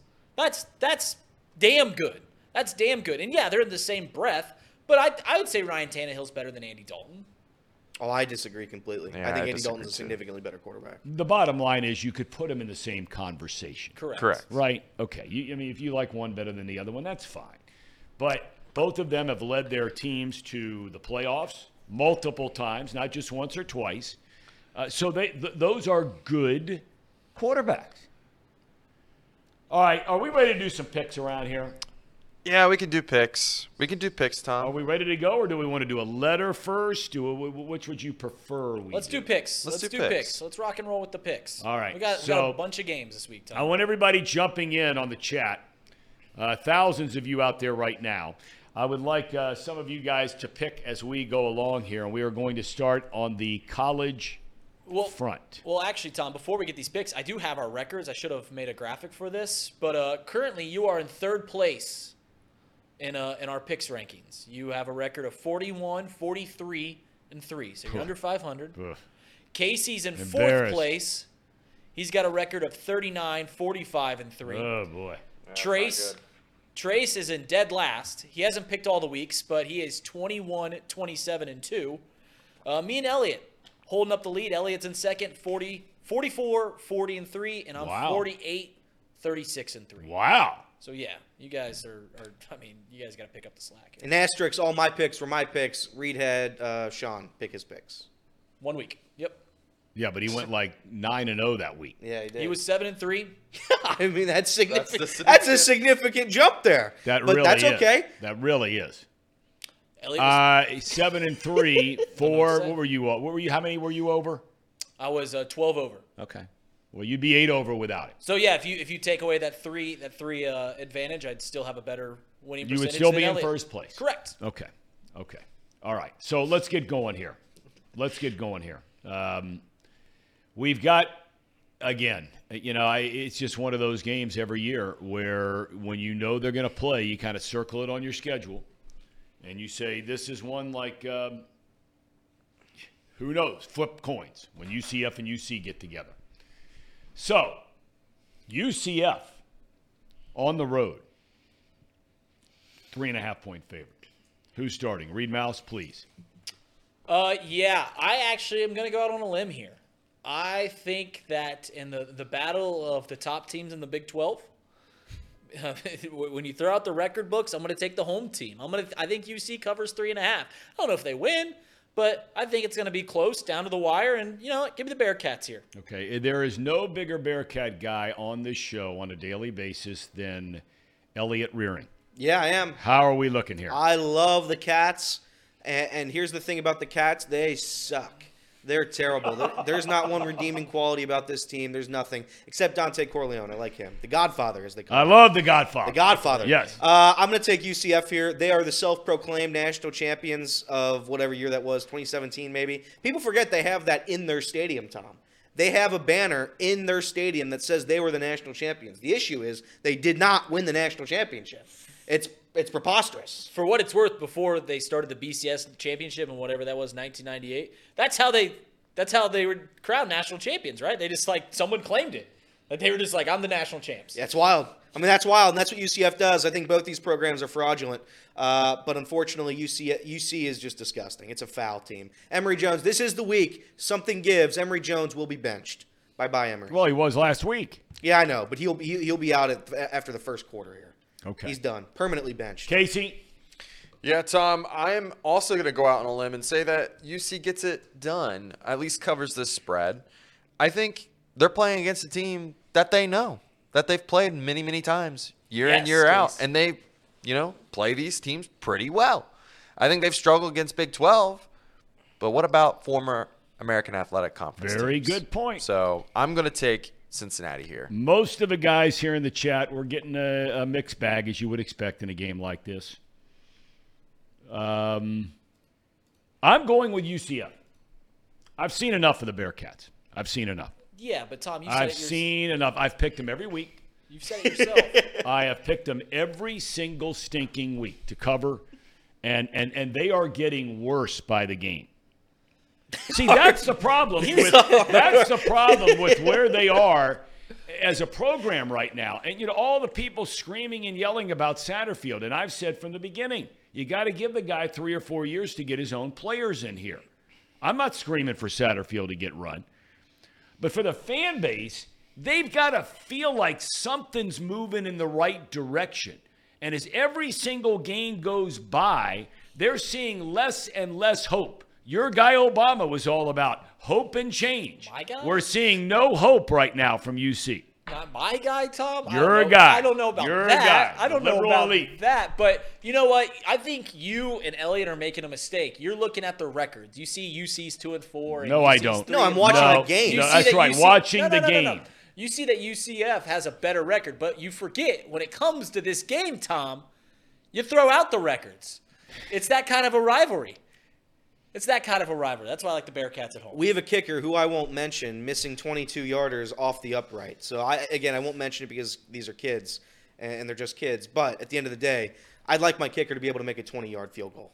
And calls from the chat bring back the senator, and I don't mean Jim Tressel. Tommy Tuberville, what a disaster he was. What an absolute disaster. Him and Brannon, Hall of Lame.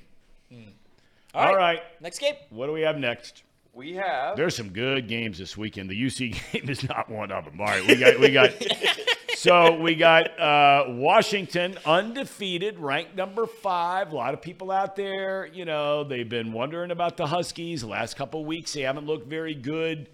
I would make the argument that the best quarterback in college football this year has been Michael Penix Jr. The guy's been unbelievable. Now, Bo Nix, who you beat down all the time, Bo Nix is having a phenomenal year. Washington did beat Oregon. So if Washington wants to stay in the hunt for this college football playoff, they've got to win games like this. SC is 7-2. Not look good. They do have Caleb Williams. Washington comes into the Coliseum as a 3-point favorite. Reed Mouse. Tom, USC has looked very bad for several weeks now. Yes. Washington has looked very, very good. Undefeated, number 5 team in the country, but they're only 3-point favorites against a bad-looking USC team. That line doesn't make any sense. It's for that reason that I think that our old friends in Las Vegas know something we don't, and I'm going to take the Trojans. Give me the better quarterback. Wow. Okay. Elliot. I will be taking USC as well. I think Caleb Williams is a very good quarterback still. They're not as good as, Alabama or God knows whoever else, Ohio State, Michigan, Georgia. But I still think they're a good team, and I think Washington's fraudulent. I think Penix is very good. I think he's going to win the Heisman. But at the end of the day, I think I'll take the better team. I'll take the better quarterback, USC. Yeah, I also agree that the line doesn't make sense, but I think it's for the reason that it's going to be back and forth all day long. And when it comes right to it, I do not believe in Caleb Williams. I think he stinks. I think he's overrated. And he plays really bad against top-rated opponents. So I'm going with Washington. That over-under is ridiculous, by the way. Did you just say Caleb Williams 76. stinks? Correct. I did. He does not play well against ranked opponents, Tom. How can you say that he's the lock for a number 1 pick and he can't even beat the top teams in the country? He is the lock for a number 1 pick. He beats up on the bad teams, guys. Like, what? Are we seriously going to do this again? Are we going to do this again with some highfalutin quarterback that just You sound beats like up on me the talking to my kids. Have you Are watched we him going to play, do this Casey? again? Caleb Williams pretty damn good. I get it. But he can only perform against the weakest of opponents, especially in the Pac-12. Are we really going to put our future on this Pac-12 quarterback to be this greatest prospect of all time? No. Not doing it. Okay. I love my USC pick now because of that analysis. I love it. Tom, who you got? I have the Battling Huskies in this one. The Battling Huskies. The Huskies. It's not who you said, but Oh, who did I say? you said Trojans, but he's taking the Huskies now. I changed my mind. I'm taking the Huskies. If That I said the speech Trojans, got 'em. shame on me. Shame on me. Washington's going to blow them out of the gym. All right. What's next? Tell so funny. Missouri. Because I picked Because SC you earlier. picked them when you picked them Right, before yeah. the show. I see it differently. I've come to my senses being in Hamilton for an hour. I Did picked that them speech sitting get you, out on the Tom? east side of Cincinnati yesterday. I think more clearly when I come here. Okay. Did that speech get you? Casey's speech about Casey's Caleb speech Williams. got you. You have Yeah. to admit Casey's that's very what turned persuasive. you. He's a king of rhetoric. I have Casey's back. He has my back. That's my guy. All right. Now, this is an interesting game. And just when you think that somebody is going to come along in the mighty SEC. And look, we're getting to a point now where you're starting to wonder, is there anybody in the SEC that can beat Georgia? It's a legitimate question. Can anybody beat Georgia in the mighty SEC where all these great teams play? Can anybody beat them? I mean, all they do is kick everybody's tail every week. And this year, last week, they play in the world's largest cocktail party. Everybody was saying, oh, here come the Gators. The Gators. They haven't been worth a hoot since Urban Meyer left. Well, all right, and now you got Missouri. Now, this is a team that they've beaten some good teams, man. And they're playing really, really well. Up to number 12 in the college football playoff rankings. They are a 15.5-point dog to the dogs in the dog pound. What the hell's so funny? You put a lot of dogs together. What do you mean what's so funny? You know you're being funny. Come on. You kept saying dog. Don't make us laugh and then go, why'd you laugh? What's that? Okay, all right, go ahead. Listen, Tom. Georgia, once again, everyone comes over to this side of the room for our college football takes because we're very serious. Last year, Georgia almost slipped up against Missouri. Missouri is very, very good this year, up in the top 15. They're number 12. And it feels like we do this all the time with these, auxiliary SEC programs. Missouri, UK, Arkansas, where they have a really good run. Let's put them in the top 15. Then they got to go play the big dogs and get absolutely throttled by the Georgia Bulldogs. For that reason, I'm taking the Georgia Bulldogs. And to answer your question, can any team beat Georgia in the SEC? Yes, there is one team that could beat Georgia in the SEC, and we all know who it is. Vanderbilt, yeah. Correct. We were on the same page. I thought you were going to tell me Arkansas. Big Suey.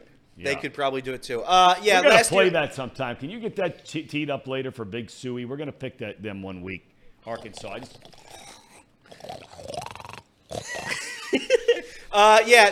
Using Reed's... What in the hell was that? That's a pig sound, Tom. Using Reed's analysis here, the game was close last year. I think the final was 26-22. Missouri probably should have won that game. Using that logic, they're top 12 right now. Yes. The spread is 16. It's an absurdly high number for two top 12 teams. All of this logic comes back to my brain and says, you know what? That spread's too big. Vegas knows something I don't know. I'm taking Georgia. I might do Georgia alternate spread minus 30.5 because there's just no way this spread should be this high. And for that reason alone, I'm taking the spread. Georgia, go dogs. Dogs. How about you, Casey? You with the dogs? I'm with the dogs. They already had their scare, I would say. I think Auburn was their scare. This, to me, Mizzou has not played anyone. They've not beaten anyone. So they've not beaten anyone. They're in the mighty SEC. Yeah, but you wanna go through the list of who they go ahead, beat? Please do. South Dakota, Middle Tennessee, Hold Kansas. on a minute now. We've used that term already today, but throw out the record books when you're locking up with South Dakota. Oh my God. Go ahead. Wins. Tom.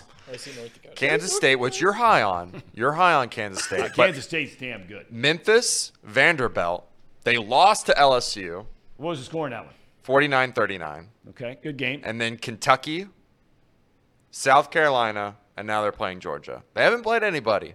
They haven't played the top dogs in the SEC, and when they did, they got blown out. So, taking Georgia. Doesn't make sense. Yeah, but now everybody's on Georgia, Casey. I have to switch my pick. Well, you don't know what Tom's doing. You don't know what Tom's doing. Oh, that's right. Sorry. Oh, he knows where I'm going. I'm taking the dog. So go ahead. Are you changing? Yeah, Casey. I'm changing mine. This show has gotten delightfully goofy. Casey. I'm going Missouri. There was a close game last year. They should have won. Vegas knows nothing. Missouri covers this spread easily. Attaboy. All right. Next up. Alabama. Oh, this is the game LSU. of the weekend. Game of the weekend. I'm really excited about this game because the Jaden Daniels kid is really good, the quarterback for LSU. And I'm a Brian Kelly guy, the fighting Brian Kellys. But I'll get to my pick in a second. Reed. Yeah. Alabama's on a roll. Alabama is on a roll. You can never count out Alabama. I think if they got in the college football playoff, they'd be one of the best. They're one of the best teams in the country despite what they've looked like at certain times this year, and that's just because of history. I mean, this is a game, and when it comes to a big-time game, you take perhaps the greatest coach that the sport has ever seen, Tom. Not even perhaps. Don't do it. Correct. So I know where he's going. LSU, go Yeah, Tigers. I knew he was going to do Brian it. Kelly. As The number fighting one. Brian Kelly. Number one. He did all that serious talk for the first 3 minutes of that speech just to get to Brian Kelly. Brian Kelly's a fraudulent. He's a quitter. That's quitter Brian. And I'm going to go Alabama. You don't get rich betting against Alabama and Nick Saban. I'm riding with the Crimsons. You know, I had a tough time choosing Yeah. the team I was going to pick here. But in all honesty, I only pick LSU, so then maybe I can just sneak one from Reed because he's the top of the leaderboard right now. So that is the only analysis. The only reason I picked LSU is to try to gain a leg up on him. Oh, wait a minute. I picked he picked LSU. LSU too. Yeah, no. I mean, that's No, your logic didn't make sense. You got That thrown means into a you're right. pretzel. That means you're Listen, not my mind's been in a pretzel. Now, Well, if you no, were to that's- say, that's- I that's- don't want to lose ground to Reed. Casey, we gotta fight through this. We're on the same bet. We're in a mental pretzel. We're Casey, on the switch it to same Alabama side. with me. Casey, switch it to Alabama. Is he switching? I can't tell what he's doing. What was Well, that? I meant to put Alabama. That's what I meant to put on there. Try to get a leg up on Yep, Reed. there it is. That's it. Tom? There it is. I used to be somebody. Blanchester rhetoric. Oh, my He's God. the king of rhetoric. Wait till we get to the high school picks. I am taking the Crimson Tide of Alabama, the fighting Jacob Tissot's. We need Alabama to get to the playoffs so Tissot can get us tickets. We need Jacob Tissot to give us to get us some Tiki Wikis. some Tiki Wikis, get us some sideline passes. Next game. We'll get those from Connor Stallions. Go ahead. All right, next game. Again, in the used-to-be important game, Reed fought for us to do this one instead of so many others, which we could have chosen, including Ohio State. But we've got Clemson against the 15th-ranked Fighting Irish of Notre Dame, the Irish on the road at Clemson. Boy, there's a lot going on down there at Clemson. We talked about it this week with Dabo going off on his radio show. Another year where it's poor quarterback play. There's chaos down there right now. For the first time in a long time, this guy won 2 national championships at Clemson. 12 times they've won 10 or more games. They're trying to just get into a bowl game this year. What are you picking? Yeah, I mean, Who are you picking? Tom, come on. When Catholics go on the road, I don't know if you've read the history boy, books. now we're drifting from politics to religion. I don't Terrible. know if you've read the history books, but Catholics they do well when they go southeast. So for that reason, give me the Irish -2.5 on this pick. The Irish is the program that Quitter Brian left for, and then he quit there too. I'm sure their hearts are still hurting from Brian Kelly's quit. So I'm gonna go Dabo Sweeney. We're gonna ride with Clemson here. Listen, I think again this is one of those weird spreads. I think Clemson's horrible, but I think they cover this game, and not only that, I think they win the game, and it knocks Notre Dame out of relevancy yet again. Got to ride with the coach from Southwest Ohio though, Marcus Freeman, Notre Dame. Buckeye. Yeah, I'm picking Notre Dame. They were my dark horse playoff team early on in the season. I still have a lot of faith in them. I think they're really good. Clemson, not so much. So, 2.5 point spread. That's easy. Tom. I'm taking the Fighting Irish as well.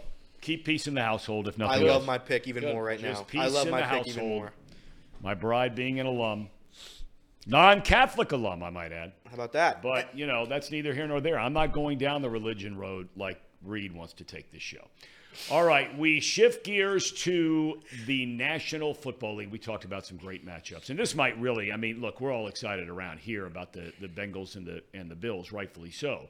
But this might be the best matchup of the weekend because there are a lot of questions here. There are a lot of questions. Are the Dolphins really as good as people think they are? They hung 70 on Denver, the same team, Denver's defense, which only gave up 9 points to Patrick Mahomes and the Chiefs last week when Denver won that game 23-9. A lot of people are wondering about the Chiefs. Yeah, their offense looks good, 20-20, but they're not scoring touchdowns. Their defense has played very well. They've gotten off after the quarterback better than they have maybe ever. So, with all that on the menu, Reed. Yeah, now we're in the big boy league. Now I can be a little now I can be a little more serious. We Listen, are. I am so excited to wake up on 9 a.m. on Sunday and get to watch this game because I love the Chiefs. I love Patrick Mahomes. I think that they're a fantastic team. I like them in this game. I think it's an overreaction from how bad they looked against Denver last week. I think everyone rides high on the Fins because they're fun and they score a lot of points and all that things. Take the better coach. Take the better quarterback. I like the Kansas City Chiefs in this one. I think the Chiefs play up to their competition. I think they're going to win this game.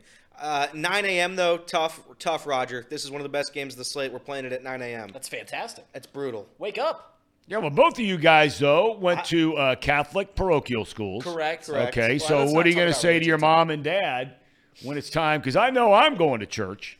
Yeah. But, I mean, the football game's good, but I can catch that on the flip side. What are you going to say to your bride? What are you going to say to your folks? Luckily, they have Saturday masses. We can go Saturday afternoon. Oh, I forgot about that. Correct. Yes. Very nice. But we'll be working, so I won't. Saturday, like 6P, 7P, it's like something like that. 4:30.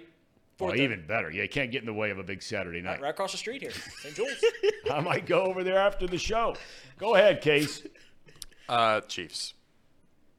Dolphins are fraudulent. Okay. The Dolphins are not fraudulent, but I get the point. Well, since you just said they're fraudulent, I am taking the fraudulent fighting Fins. That's right.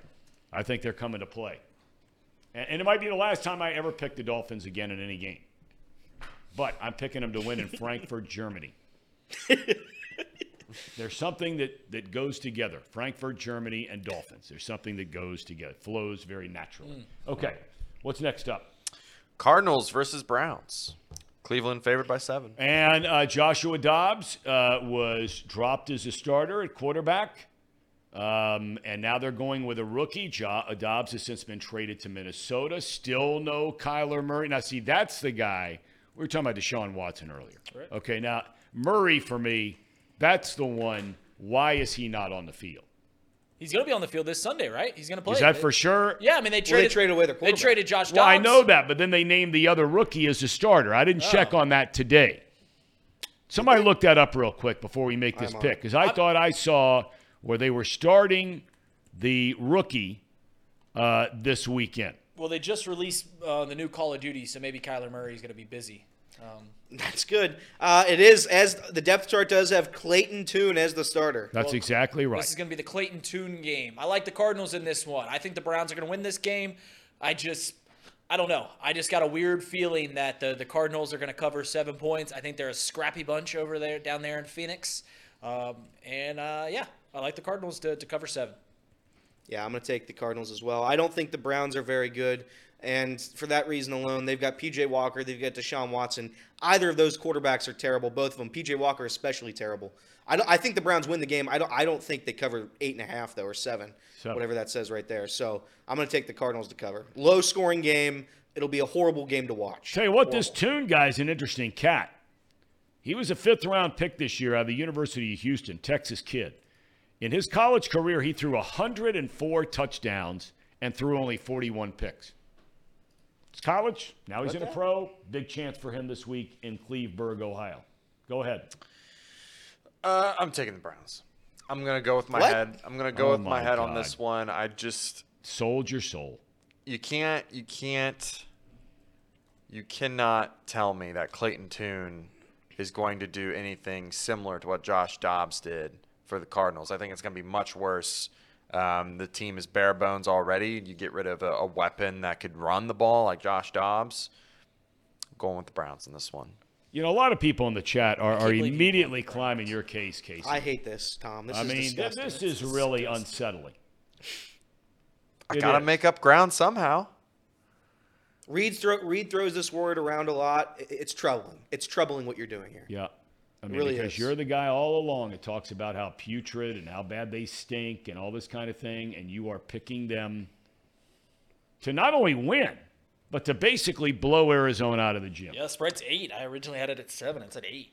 Well, I mean, it's a win-win for me. If they lose, I get to call them, putrid again. And then if they win, I get a leg up on you guys. So, if Cleveland wins the game, will they come out of the putrid category? No. All right, I am taking the Brownies as well. I think the Brownies got a good team. I do. And I don't badmouth Cleveland, unlike the rest of you guys. Tom, it's a lot of fun. Tom, if we close our eyes right now, if we close our eyes collectively right now, Can you picture P.J. Walker holding up the Lombardi Trophy in February? No. I'm not Doesn't have picking to. for the Lombardi Yeah, Trophy. just I'm gotta- just I talking know. about I'm beating. just saying. Tom says he likes the Brownies. He thinks they're a good team. I'm just thinking. I think the Browns stink. All right. Okay. But I went with my Got 3 pick. more Casey games. Casey went against it. Got All 3 right. more. 3 more. Ravens versus Seattle. Baltimore favored by 6. That's a significant number there, 6. That's What are you that- thinking there, Reed? Well, that's why. I think both these teams are a little underrated at this point in the season. I think agree. that a lot of people don't recognize the Ravens as a true AFC contender.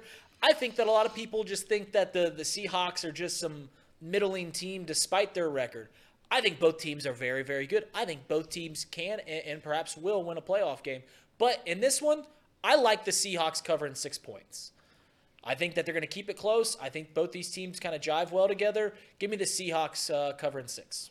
I think this will be a really good game. I think this will be a very good game. Geno Smith is better than I give him credit for. Lamar Jackson's an elite quarterback.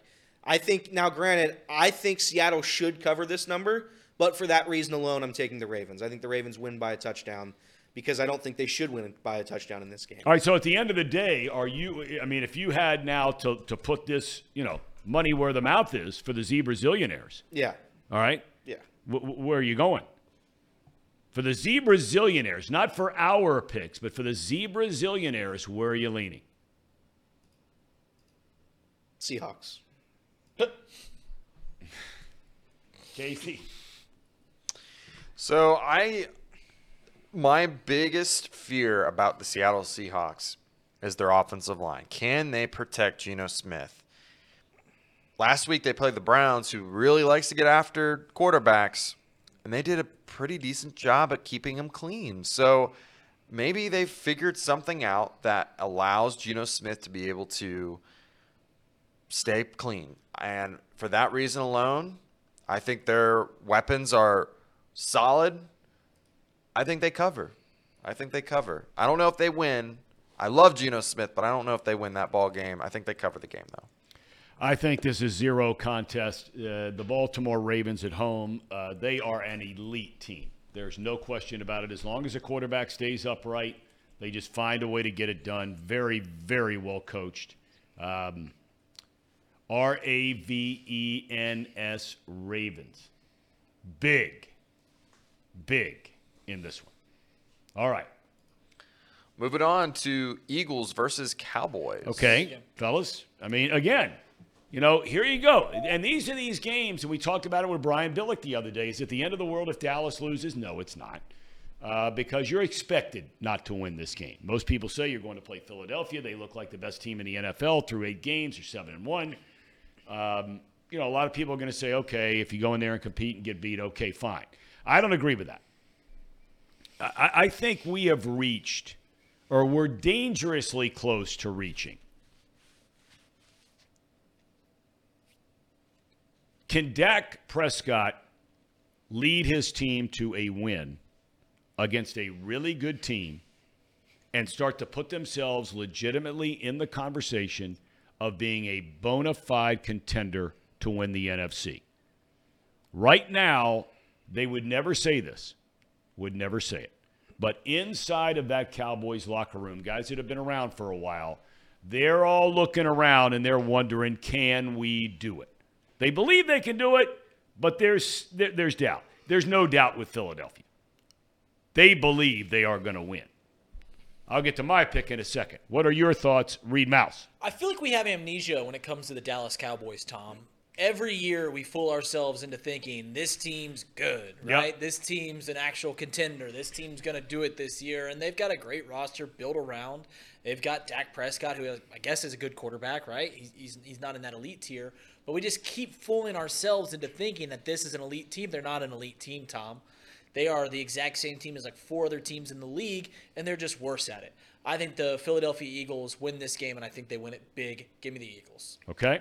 in my brain, again, I'm using that same logic Reed just used, but then I'm thinking I don't win many bets, so I'm going to go with the Cowboys. I think it's going to be a low-scoring game. Wow. I don't think Dak Prescott, to answer your question, Tom, I don't think Dak Prescott wins this game. I just think Jalen Hurts has been turnover-prone all season long. He's going to throw a couple big interceptions here, and Cowboys defense does what the Cowboys defense does, which is single-handedly win them ball games. They win this game like 20-17. Wow. Okay. Casey. Yeah, I'm not going to overcomplicate this. I think it's the Eagles. They're just the better team top to bottom. So they got this. I'm with you. -3. I'm with you all the way. Eagles. Fly, Eagles, fly. As they like to say in Philly. Oh, yeah. Go Birds. Big time. Go Birds. And I mean to tell you, Go Birds. go sit in the upper deck for a game at the Link. Whew. You ever been up there? I've been told by many people about it. When I was there, I was broadcasting games. I would love to go there sometime and go to a game and sit up there. I would love it. Those are my kind of people. They're not your guys' kind of people, but my kind of people. Not my kind of people. Definitely not. Definitely not. Okay. Now we come to the granddaddy of them all. Bengals versus Bills. Bengals favored by 2 at Paycor. Tom, I like to be as biased as possible when it comes to my picks. Yes, you do. I like to, or unbiased, I should say. It is for that reason that this is my objective take. We're starting to wind up here. The Cincinnati Bengals aren't going to win by 3. Here we go. They're not going to win by 6. Nope. I don't think they're going to win by 10, Tom. Wind it This up. is a 20-point win for the Cincinnati Wow. Bengals on Sunday Night Football. Bengals are all the way back. Get to Paycor. Wear your black if you're in one section. Wear your orange if you're in the other. Bengals win this game. They cover by a bunch. By buckets, Tom. Okay. Casey said it earlier. I do believe the Bengals are a more talented team than the Bills. I think they're a better team than the Bills. The Bengals, I believe, will win this game by 10 points. Saying all that, I have to take the Bills. And this is for the people. This is for the city of Cincinnati. This is for me in making sure the Bengals win this game. I'll take the Bills, and I'll take the loss for the city. That's what kind of man I am, Tom. Well, didn't you say earlier this year, correct me if I'm wrong, and I thought this was where you were going. Didn't you say earlier this year that you would not pick the Bengals again? That's right, and that's what I just did there. Okay, that's what I figured. Okay, all right, Casey. You're Tom. a man of your word. That's right. Now somebody's going to have to take my phone Sunday night because I'll be placing a large amount of money on the Bengals. A historic number, Tom. My accountant's going to have to get in touch with me after The that. Bards are going to write songs about this bet. They will. The Bards. I'm also not going to make this pick difficult. I already said it. This roster is better top to bottom. So, Bengals. All right, I'm taking the Bengals to roll. I'm with Reed on this. I think the Bengals are going to take it to them. I think they got this team's number. Hell yeah, Tom. I think they got Hooray. it. Yeah, here we go. All right. I want to give it up to Austin Hammonds. Came back. I got on his tail about the whole Michigan thing and how he disappeared, and I gave him the benefit of the doubt. I said he might have had to go to class or go into work, so I didn't kill him. But Austin's back, and he's saying, hey, look, Tom, I'm not saying that Michigan shouldn't be punished. Far from it. But why punish now when the sign stealing has nothing to do with the games ahead? Well, what about all the games behind? What about all the teams that you ran in the ground and lost one time over the last, or 2 times over the last 2 years? 2 total games. I mean, do those games mean nothing? And what you did to those other teams and student athletes and all that kind of thing, if this is proven true? I mean, come on. The Big Ten cannot, I said it yesterday, they cannot allow Michigan to play in the Big Ten championship game this year. They cannot allow that to happen. The Big Ten's better than that. But they will. I don't think they will. I think there is just too much pressure inside the walls of the conference right now. All right. We have a letter. We do, but we're Right. not done with picks yet, Tom. It's our favorite. We don't listen. I don't have too many of these. Oh my gosh, I forgot. I know. We don't have too many sorry. of these left, so I got to take advantage of it. High school picks. Reed's finally back in the room. Loser of this, Tom. I know you weren't here for the start of it. Loser of this gets fired. That's what we determined. So I'm going to go over the records real quick, then we'll get into it. All right. Casey is 41-9 in high school picks this year. 41-9. Trace is 29-11. Reed is 32-13, missed a week. Elliott is 33-17. Wow. Thom is 8-2. Okay. All right, so here we go. 8-2. That's the best winning percentage, I think. Go ahead. I don't think Casey's so. might be better. Yeah, I think 41-9 is pretty good. The big one, Elder High School, Lakota West. The Purple Panthers are going to whoop up on the Firebirds. Elder wins this one easy. Lakota West has a linebacker playing quarterback, but since they made that switch to that linebacker playing quarterback, they haven't lost a game. In fact, they've won most of them by 30-plus points. So give me the Firebirds. Yeah, I'll take the Firebirds. Thom? I'm a public school guy. Lakota West. Move on. All right, Hamilton, our hometown team. You just already put me down. All right. I got the big blue in this one. All right. I love the big. That's true, In Thom. fact, I think I might have a hard time getting out of here today. All of you guys, I hope you're prepared for this. Why am I saying that, Reed? They are closing down Main and High Street to wish the boys goodbye, letting them leave town with a police escort. I think that is absolutely really cool. We did a lot of that stuff at Marymount when teams would go to the state, whatever. I mean, yeah, that's really cool, and I'm glad they're doing that here in Hamilton. Yeah, Elder doesn't really do that. We act like we've been there a couple times, but that's here, neither here nor there. So I'm going to take. Are there police in Price Hill? People that have cars that go to There Elder? certainly are. All right, I'm going to go Princeton here. Give me the big blue. Big blue by 90. Let's go. Coach Cow. Where's this being played at? Sharonville. Princeton. It's in Princeton? Yep. Big time venue there. It is One of the actually best really- in the town. It is actually a really nice It's field. really nice. It's very, very nice. The Big Blue played them in Princeton. Correct, and had them on the ropes. Had them on the ropes. It was some bad officiating is why Big Blue Nobody lost. wants to hear that. Go ahead.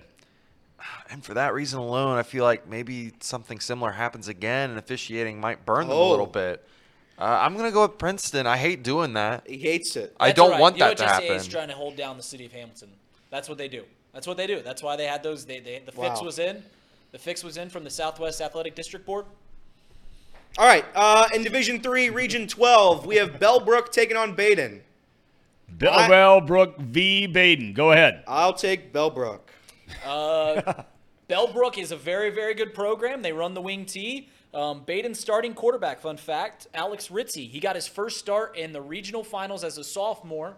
The starting quarterback for that undefeated team went down. Alex Ritzy came in as a sophomore and led the Baden Rams to the state finals. Now he's a senior. Give me the Baden Rams again.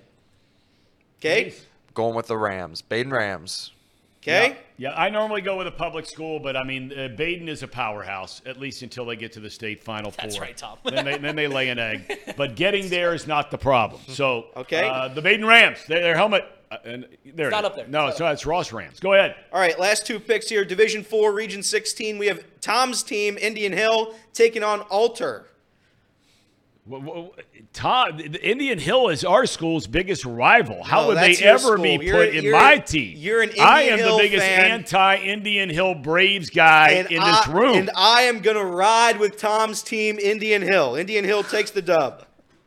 Kettering Alter is a powerhouse. A lot of NFL players have come through there. Chris Borland, Joe Tooney, all these guys, Mangold. That's a real man. Yep. Nick So give me the Mangold. Alter Knights. Give me the Alter Knights. Casey? Powerhouse. I'm going with the Alter Knights. Can't beat Baden. And Tom. They're I Baden. am going all the way with the Braves. Okay. Indian Hill is really good this year. They got the coach that used to be at Moeller, won state championships there, won them in Indiana, won them in Kentucky. He's got it going on. They're going to roll that game tonight. And I'm really excited for the last pick. Yes. Class 1A in Kentucky. Newport Central Catholic takes on Trimble County. Oh, I'm definitely going with NCC. NCC. Yep. NCC as well. Casey? NCC. Yeah, and that's smart because unfortunately Trimble County has forfeited this match, and Newport Central Catholic will be moving on. So we won that game. We won it. Hey, we're already 1-0. Good win. You didn't, I was you didn't give your pick. Were you on Trimble County? I was hoping somebody would pick Trimble County is what I was hoping there, but that's fine. Either way, Trimble County, unfortunately, their season has ended. And that's it for the high school picks, so we'll see what happens. Okay. John Before- Rodenberg is the coach there at Indian Hill, by the way. Before we move on, we did get a new member, Nathan Hines. No! A nut cutter. Nathan Wines. The father-in-law. The father-in-law. becoming a member today. He built this beautiful set. That was my that's dad. your dad. That was his father in blood. I always drop the ball. That's right. Your dad and his brother. Is that what you said? My uncle. His brother. No, my mom's dad. Oh, all right. Okay. All right. Brother. We'll get a straight one of these. If I keep throwing darts against the wall, sooner or later they'll hit. Yes, but your dad did a great job on this place. And welcome, Nathan Hines. All right. We got chat power rankings to wrap up the day. We have a letter first, please. Let's go. And chat power rankings. We just got a letter. We just got a letter. We just got a letter. I wonder who it's from. I wonder who it's from. It's from Little Yadier. Little Yadier from Mr. Molina's class. Nice. Yadier and his buddies run a kickball league at their school. They are self-proclaimed as the best 7U kickball league in the country. Wow. Unfortunately, the school is being shut down because it's a front for the mafia.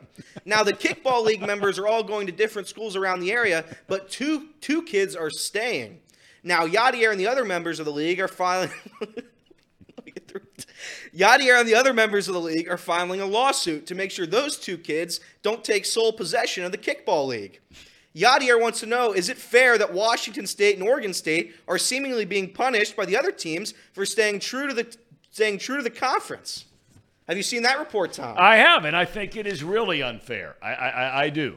I truly believe that. And you have to read all about the story because it's a complicated thing. You have any opinion on that story? Yeah, I think it's nonsense that they should be punishing Washington State and Oregon State for staying in their conference. That's right, and it all comes down to money. Yep, and they're saying the other schools are saying that they'll get control of the board if they stay, and they'll withhold the revenue that would then go to the the rest of them. That's right. And meanwhile, USC and UCLA and Oregon and Washington will be swimming in a lake full of cash coming into the Big Ten, and a lot of easy wins as well. Yeah. Okay. Yeah, they announced the schedule, by the way. Michigan's going to play somebody in the next year. USC, their first Big Ten game. Oh, my gosh, Tommy. How about that? USC. No Caleb. Oh, Caleb might come back. All right. Are we ready now for the our list? The chat list. Chat power ranking. I think I did 20 last week. Are we getting up to 20? We're not doing 20 Thank God. We're not doing 20 this week. All right. Unfortunately, we have a lot of loyal viewers and loyal people in the chat. We love all of you guys. Truly, we love you all. Sorry that we can't name you all, but this week we've got a top 6 and we got 2 caveats on top of the top 6. So without further ado, it's this week's chat power rankings. Here we go.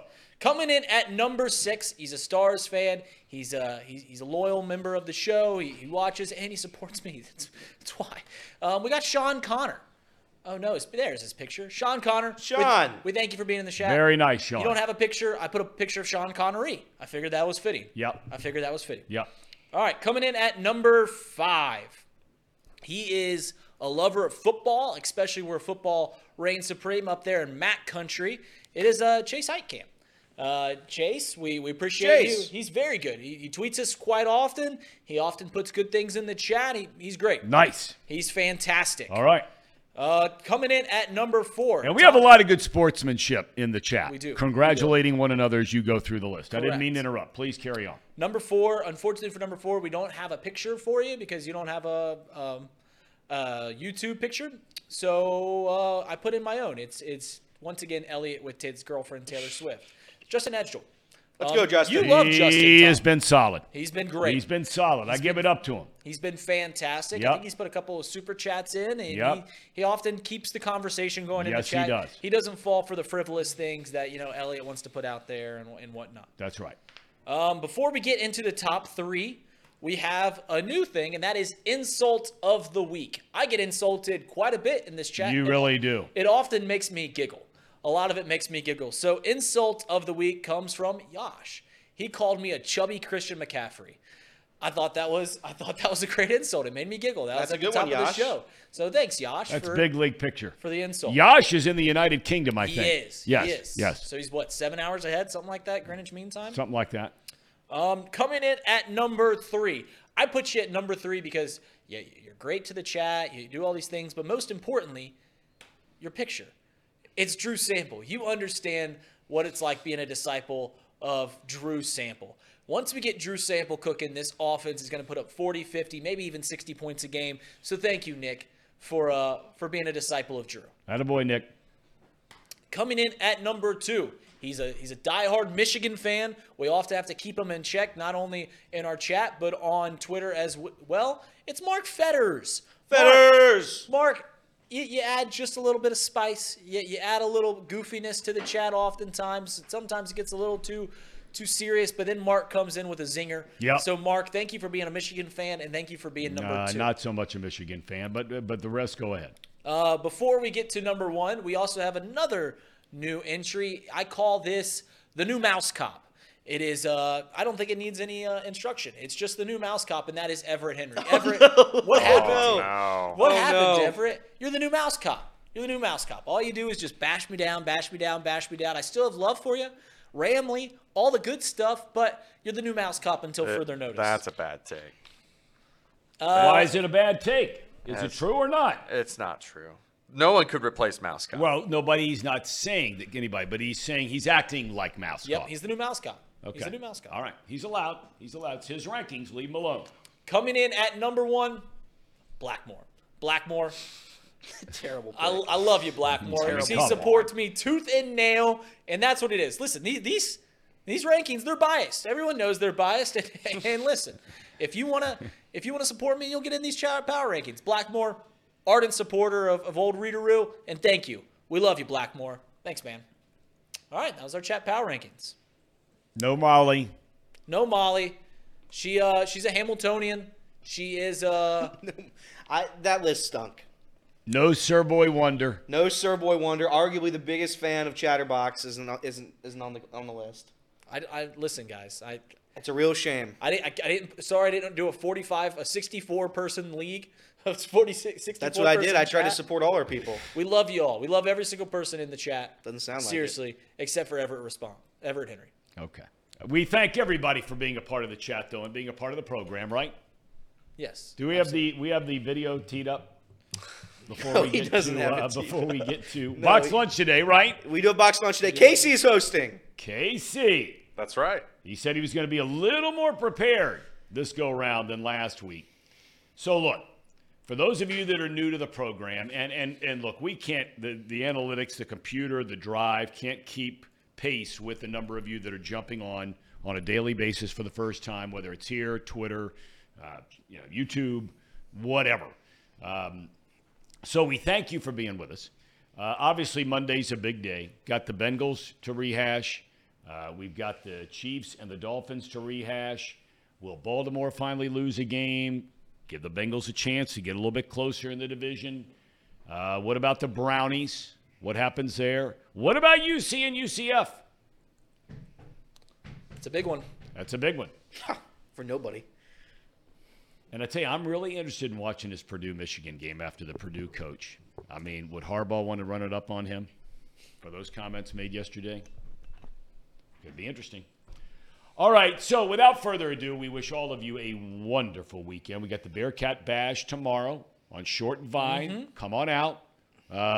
Starts around noon, a little earlier than that? A little earlier, I think 11. 11, okay, 11 o'clock. We've got the stage up there, previewing the game. It's like a college game day kind of thing. If you haven't been down, it's supposed to be a beautiful day again tomorrow. So come on down and hang out, right? In the sunshine, right on a college campus. Nothing's better than that. So come on down, and we'll look forward to seeing you. And we will see you on Monday. It wouldn't be the same getting your weekend started without our cherry on top, presented by United Dairy Farmers. Enjoy box lunch and enjoy this as well.